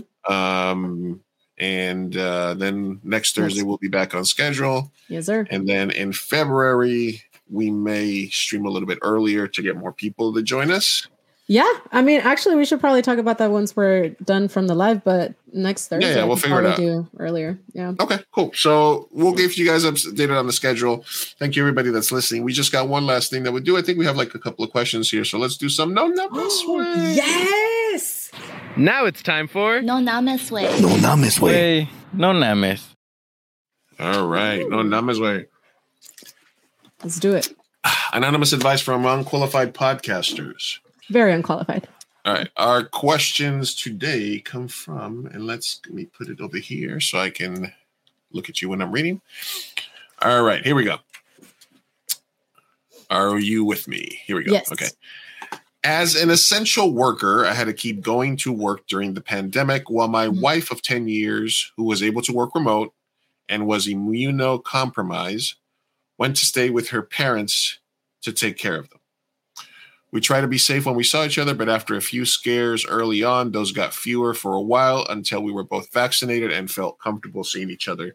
However, she stayed at her parents mostly for the first year and still spent a lot of time there even now. 6 months into this, my coworker and I started to hang out, and after work, and eventually it became sexual, eventually becoming relationship-y. And we have been acting as a couple with her embracing her work wife side chick nickname and even joking that she was next in line if something happened to my wife. What the fuck?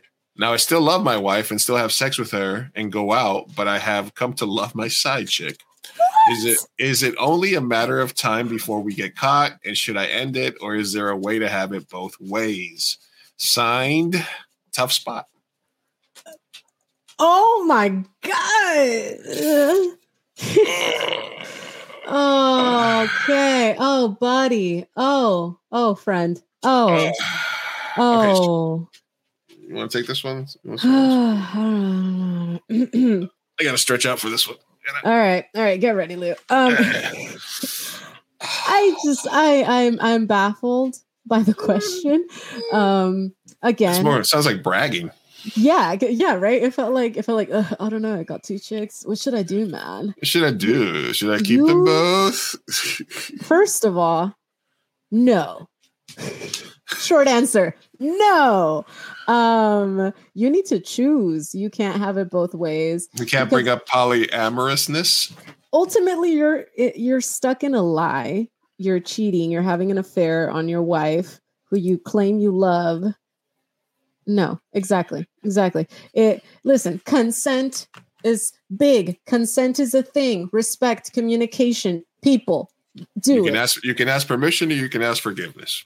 At this point, he can't even ask permission because he already is doing the thing. Right. Let me see if there's any saving this man. All right. So here, while you think about it, here's my thoughts. Okay. I don't think there's any saving him. Okay. Yeah, you go. Just go. It's very hard to do. It's almost impossible to do the girl you cheated on your significant other with to main girlfriend. In theory, you're like, hey, I cheated on my girlfriend or wife with this person. If it doesn't work out with my girlfriend wife, I can just be with this other person. Because sometimes that other person likes you because of the fact that you're in a relationship, maybe. And then when it's like you can have them all to yourself, it's like, it's not really exciting. It's like, I didn't really want, I was okay with you having a wife. Like, I didn't want to have to be with you all the time, Mm-hmm. So a lot of people have made that mistake. And, turning the side chick into the main chick is high degree of difficulty there. I think Kevin Hart tried to do it as well. And then he got caught with a sex tape, and then he started dating the girl or married the chick that he was in a sex tape with or something like that. Devil's advocate. If it's true love, you could do it. Devil's advocate. If you really if he feels in his heart that he loves them both. No, the side chick as well. I'm just saying that sometimes, Oh, okay. So you think if you really love them, you think if she really loves him and he loves her, I think they can make it work. However, I think this is more the first situation, the one that you spoke of. I think she's doing it because it gets her off.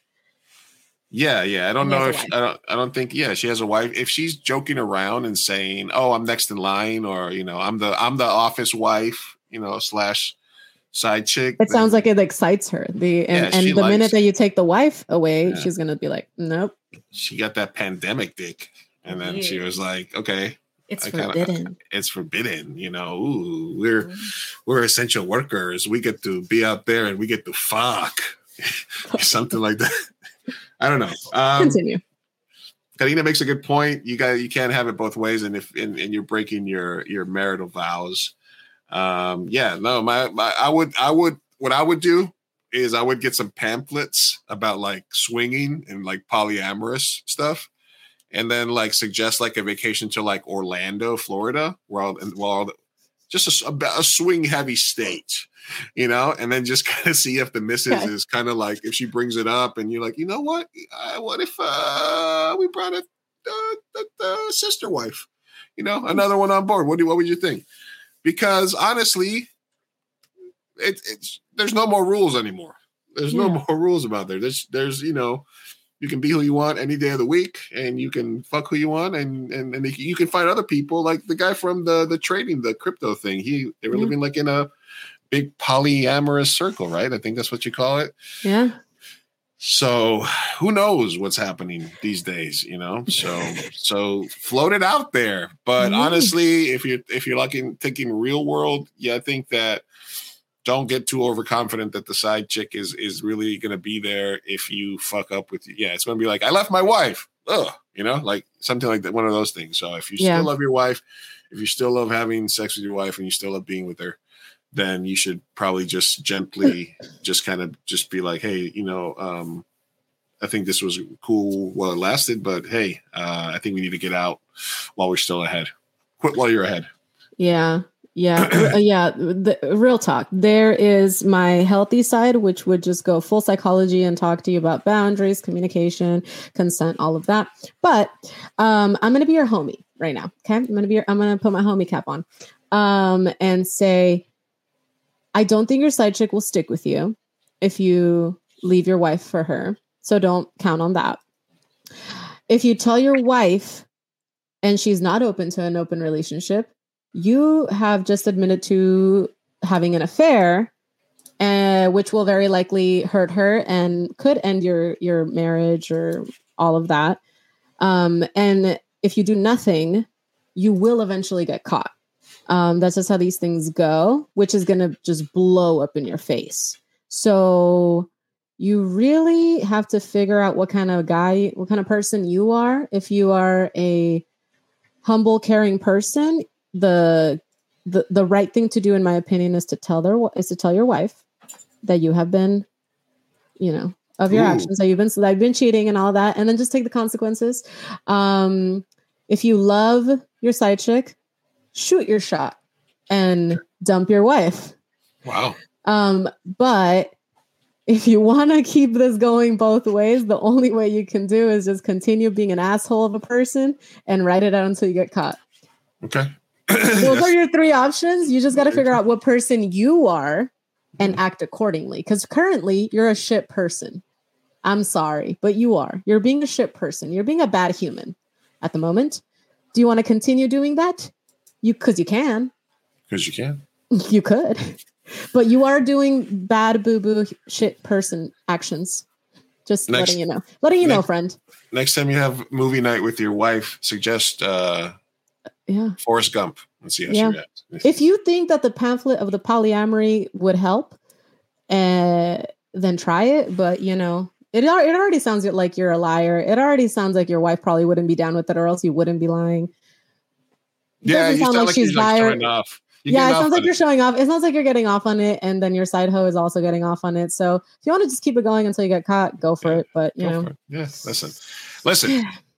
Now is the time. If you want to get out, like every criminal's dream is to do the one last job and get out, then you have to get out now. If you continuing it to write it out for shits and giggles will end with her finding out.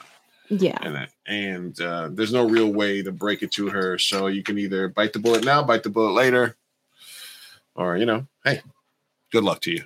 Best of luck. Don't forget to like and subscribe. But also, no, I hope you get caught. Let's be honest. Yeah, subscribe and keep supporting us. Thanks, bud. Make sure you go to your phone and Spotify and give us a rating. Let us know how this works out. Kindly. That way, if you get caught, we'll still get that. All right, never mind. Yeah. All right. Next question is: you have to at least give Andrew Tate a little credit, right, Lou? Some of the stuff he says is 100% true, but we're not allowed to say it. Face It, Top G is getting framed is the name of that. Now that's very interesting that we were talking about that. Talking about that. Yeah. No, I don't have to agree. Yeah. I don't. Short answer is no. You gave us no other thing to review or to agree with. You gave us nothing else. Like, what is he saying that is productive? Jordan Peterson also says very productive shit. He also says very transphobic, shitty stuff.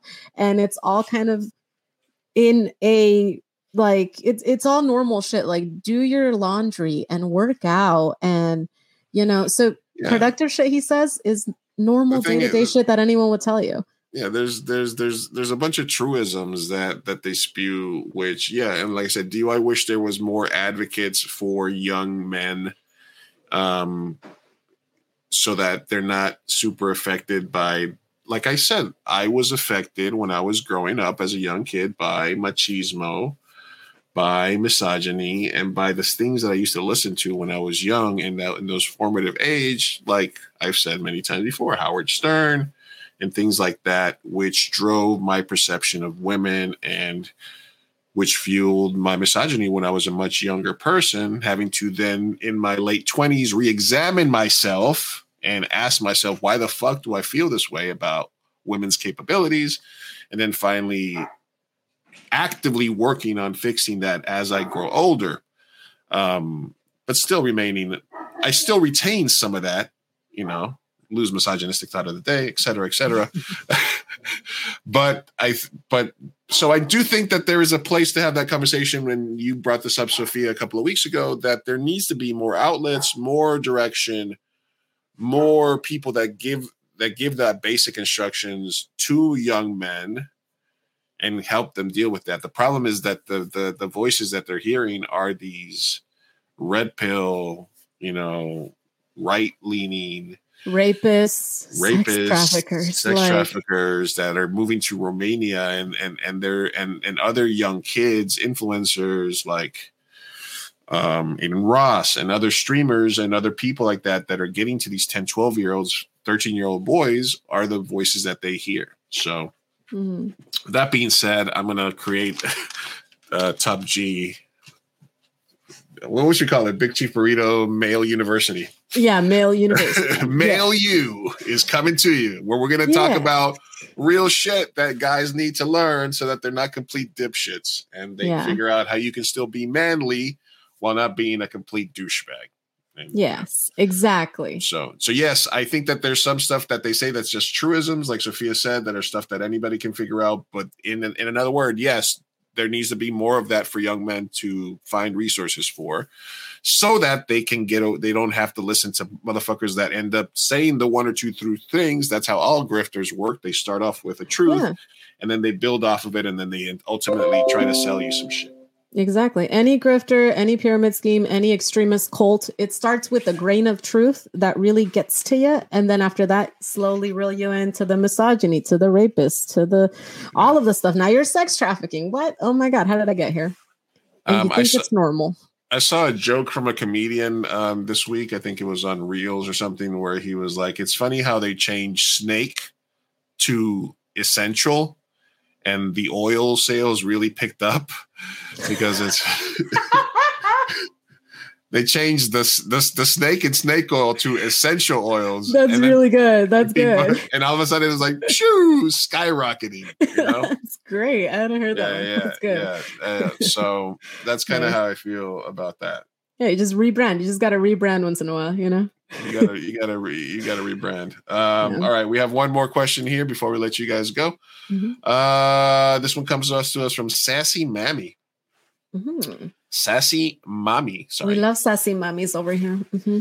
Sassy Mommy says, started dating an acquaintance recently. Went on a few dates. We hit it off. He kissed me first. Then he disappeared for a week. So I politely confronted him about it. He said he is stressed, busy, and in survival mode, which I can understand, but he just seems to not let me off the hook regardless. He's still flirting, but not making an effort to see me or really talk to me and get to know me more. Cut it off completely or just live my life and leave the door open. Listen, sis. He's not that into you. He is not giving you the respect that you deserve. Okay. It depends on how much you like him. If you are very emotionally attached, then yeah, you got to just cut it off, cut it loose. He does not like you. He likes your attention once in a while. You're not his top girl. He's likely talking to other girls. I'm just letting you know. That's just how the dating pool is nowadays. You're likely on his roster, probably number 2, number 3, number 5. Who knows? So if you have feelings for him, if you listen, we all keep a roster. I'm just saying, okay. You got to know where you're at, and you got to know where your feelings are at. So if you're number 3 to 4 in his roster, you got to not have feelings for him to leave the door open. If he's just a nice little side piece, and you can keep dating other people and that you can take more seriously, then keep doing that. Yeah, why not? I think that's something that in the dating apps we all kind of subconsciously do, right? You know, you match with like 4 or 5 people. Talk to all of them and then see which one you click with the most. So I would just say, if you have feelings for him, cut it off because he does not have feelings for you. If you do not have feelings for him and just want a booty piece, you know, a little side hoe action, then yeah, why not keep the door open? Just don't give him too much attention. Just give him the attention that he's giving you. Reciprocate their actions. Okay. Match their energy. Match their energy. Yes. Don't give him more. He doesn't deserve it. Okay. What do you think, Lou? All right. I'm just analyzing. The thing that gets me is I politely confronted him. When the name is Sassy Mommy. Politely, she was like, I just think it's funny that. Sassy Mommy was like, what the hell? You kiss me and then you disappear for a week. A week's not that long. I don't know. Is it? I think it is if you care about the person. Yeah. Sadly, I think it's not that long.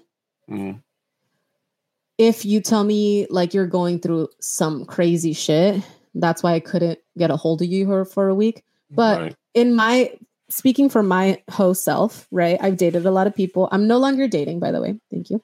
But I was on dating apps for a long time. So I was dating a lot of people at a time, blah, blah, blah. Anyway, the people that I truly was putting first and really liked, I wouldn't ghost for a week. No. You wouldn't make the time for them. And it's not necessarily that I would make the time to hang out or something. Sometimes I really was busy, but I would communicate that I was busy. I would let them know, at least to reassure them that like, hey, it's not you. It's really me. I'm in grad school. I'm working. I'm really busy and stressed, but like, you know, I'm here. So for them to ghost you for a week, it's giving me they didn't like you that much after that date. Because that's what I do when I don't like someone after the first date is I detach. Yeah, I'm like, oh, the date didn't go well. I'm going to detach. I'm going to ghost you for a week. Maybe you're not a good kisser. Hey, Lou. Look, the part that I'm interested in is what is the politely because if you politely confronted him, then maybe the way you did it was a little bit of a turnoff. Especially if you said he was stressed and in survival mode, like you said, if there was something going on. But I do think, like Sophia said, that in this day and age, you almost have to go out of your way to ignore somebody for a full week because it's so easy to get in touch with people. And I mean, how many poops did you take within that week? You didn't sit down on your phone while you were taking a shit, look at your messages, see who do I have to get back to? You know, that's like the classic getting back to answering messages situation. Mm-hmm. Yeah. And so like you couldn't even like look at your messages while you were pooping. You couldn't even think about me while you were taking a fat dookie.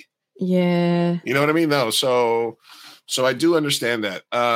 He's still flirting, but not making an effort to see me or really talk to me, get to know me more. Cut it off completely or just live life and leave the door open. Yeah. I think you just sort of, you match their energy. If they don't get back to you, don't get back to them. You know, I mean, listen, this is kind of how I approach guests on the show. You know, I find somebody that I think would be interesting. And I hit them up and I say, hey, listen, I let them know why I think they're an interesting person. Hey, I saw your tweet about this, or I saw your movie about this. We have a show called Mi Gente Show. We like to spotlight one Latino creative each week. You know, we'd love to invite you to come on sometime. And then I just kind of see what their energy is. And sometimes people are like, yeah, right away. Let's do it tomorrow. Let's do it this week. And I tell them about that. And sometimes people are like, yeah, sure. Let me get back to you. Mm-hmm. And then they don't. And then I'll usually hit them up one more time and I'll be like, hey, I'm just checking in. We're scheduling for the next month. I know you're busy, but I did want to reach out again and say, I'm still interested in having you on our show. This is when we record. Are any of the next Tuesdays or Thursdays available for you? And then if once again they say, yes, let me get back to you, I don't ask a third time. You know? Yeah. Because at that point, you've answered the question for me. And sometimes after the second time, a month will go by and somebody will be like, oh my God, I'm sorry. I was finishing up this movie. I was finishing up a shoot. I just changed jobs. I just moved. I missed your message. And then guess what? We get them on the show. But that's kind of like the equivalent of dating for me for like booking podcast guests. Oh my gosh. Because it's literally like it has to be a match. It has to be, here's who we are. I send them an example of the show. I let them know so they get an idea. This is kind of how it would be. This is kind of how we are. Just get an idea with it. And a lot of people are like, yeah, I'd love to. And then sometimes it's hard to schedule people. And then we'll have back and forth conversations and stuff like that. But if they just ghost you, or if after the first or two communications, they're not interested, like you said, they're not that into you. So, if you're into them, but then just cut them off or else you're going to end up hurting yourself. Yeah. Just let it like Elsa, let it go. Let it go. Yeah. It happens to all of us. So don't worry about it. Don't pay too much mind. There's plenty of fish in the sea. Another dating app you were on. Fish in the sea. Oh, plenty of fish. Right? No. That's the broke ass. That's the ratchet. Like that. Yeah. No. It's so bad. No, plenty of fish stories for you. Somebody. Okay. Well, you wouldn't go that low. Somebody convinced me to do it, and then I did, and 1 hour on the app, and I was like, nope. Absolutely, I'm deleting this. It was the ghettoest thing I've ever seen. It was just, it was like, it's not good. Yeah, not in a good way. Ghetto could be good, not good. Yeah, no, it's the bottom of the barrel. The bottom of the barrel. There's a lot of fish. I mean, if literally all you want is fish, if you're not picky, about whether it's guts or this or that, it's fish. Yeah, and the sucky part about POF is that there's no swiping feature, so literally it's just like horny men in your inbox by the hundreds bombarding you, and you're like, oh my God, no, absolutely not. No. Time to get out. And on that note, make sure that you guys tune in next Thursday. The episode with Liz will drop tomorrow morning, where we ask the question, do scorned women make the best music? Maybe. Who knows? Maybe. The answer awaits. Yes. Make sure you listen to Mi Gente Show. Make sure you rate us on your Spotify app or anywhere else. Click on the show, find the rate us button, and listen to one episode or two. Give us a rating. That helps us out. Make sure you like this show. share it with your friends, all the good stuff. Thank you very much. My name is Lou Martinez, aka at Big Chief Burrito. You can find me on Instagram and on Twitter. My co-host at Sophia Carr _ also on Instagram and on Twitter. We love you. See you guys in about 13. See you guys in a week and 2 days. 9 Love days. You guys. Love you guys. Peace out. Hasta luego. Bye.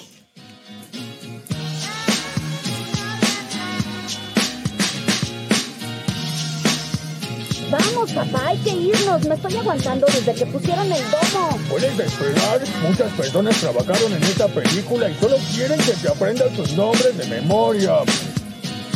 Y yo quiero asegurarme de que ningún animal resultó lesionado durante la filmación de esta película. ¡Listo! ¡Uy, palomitas en el suelo! ¡Chao! Espera, parece que Maggie tiene algo que decir. Revela su primera palabra. ¿Qué escuela?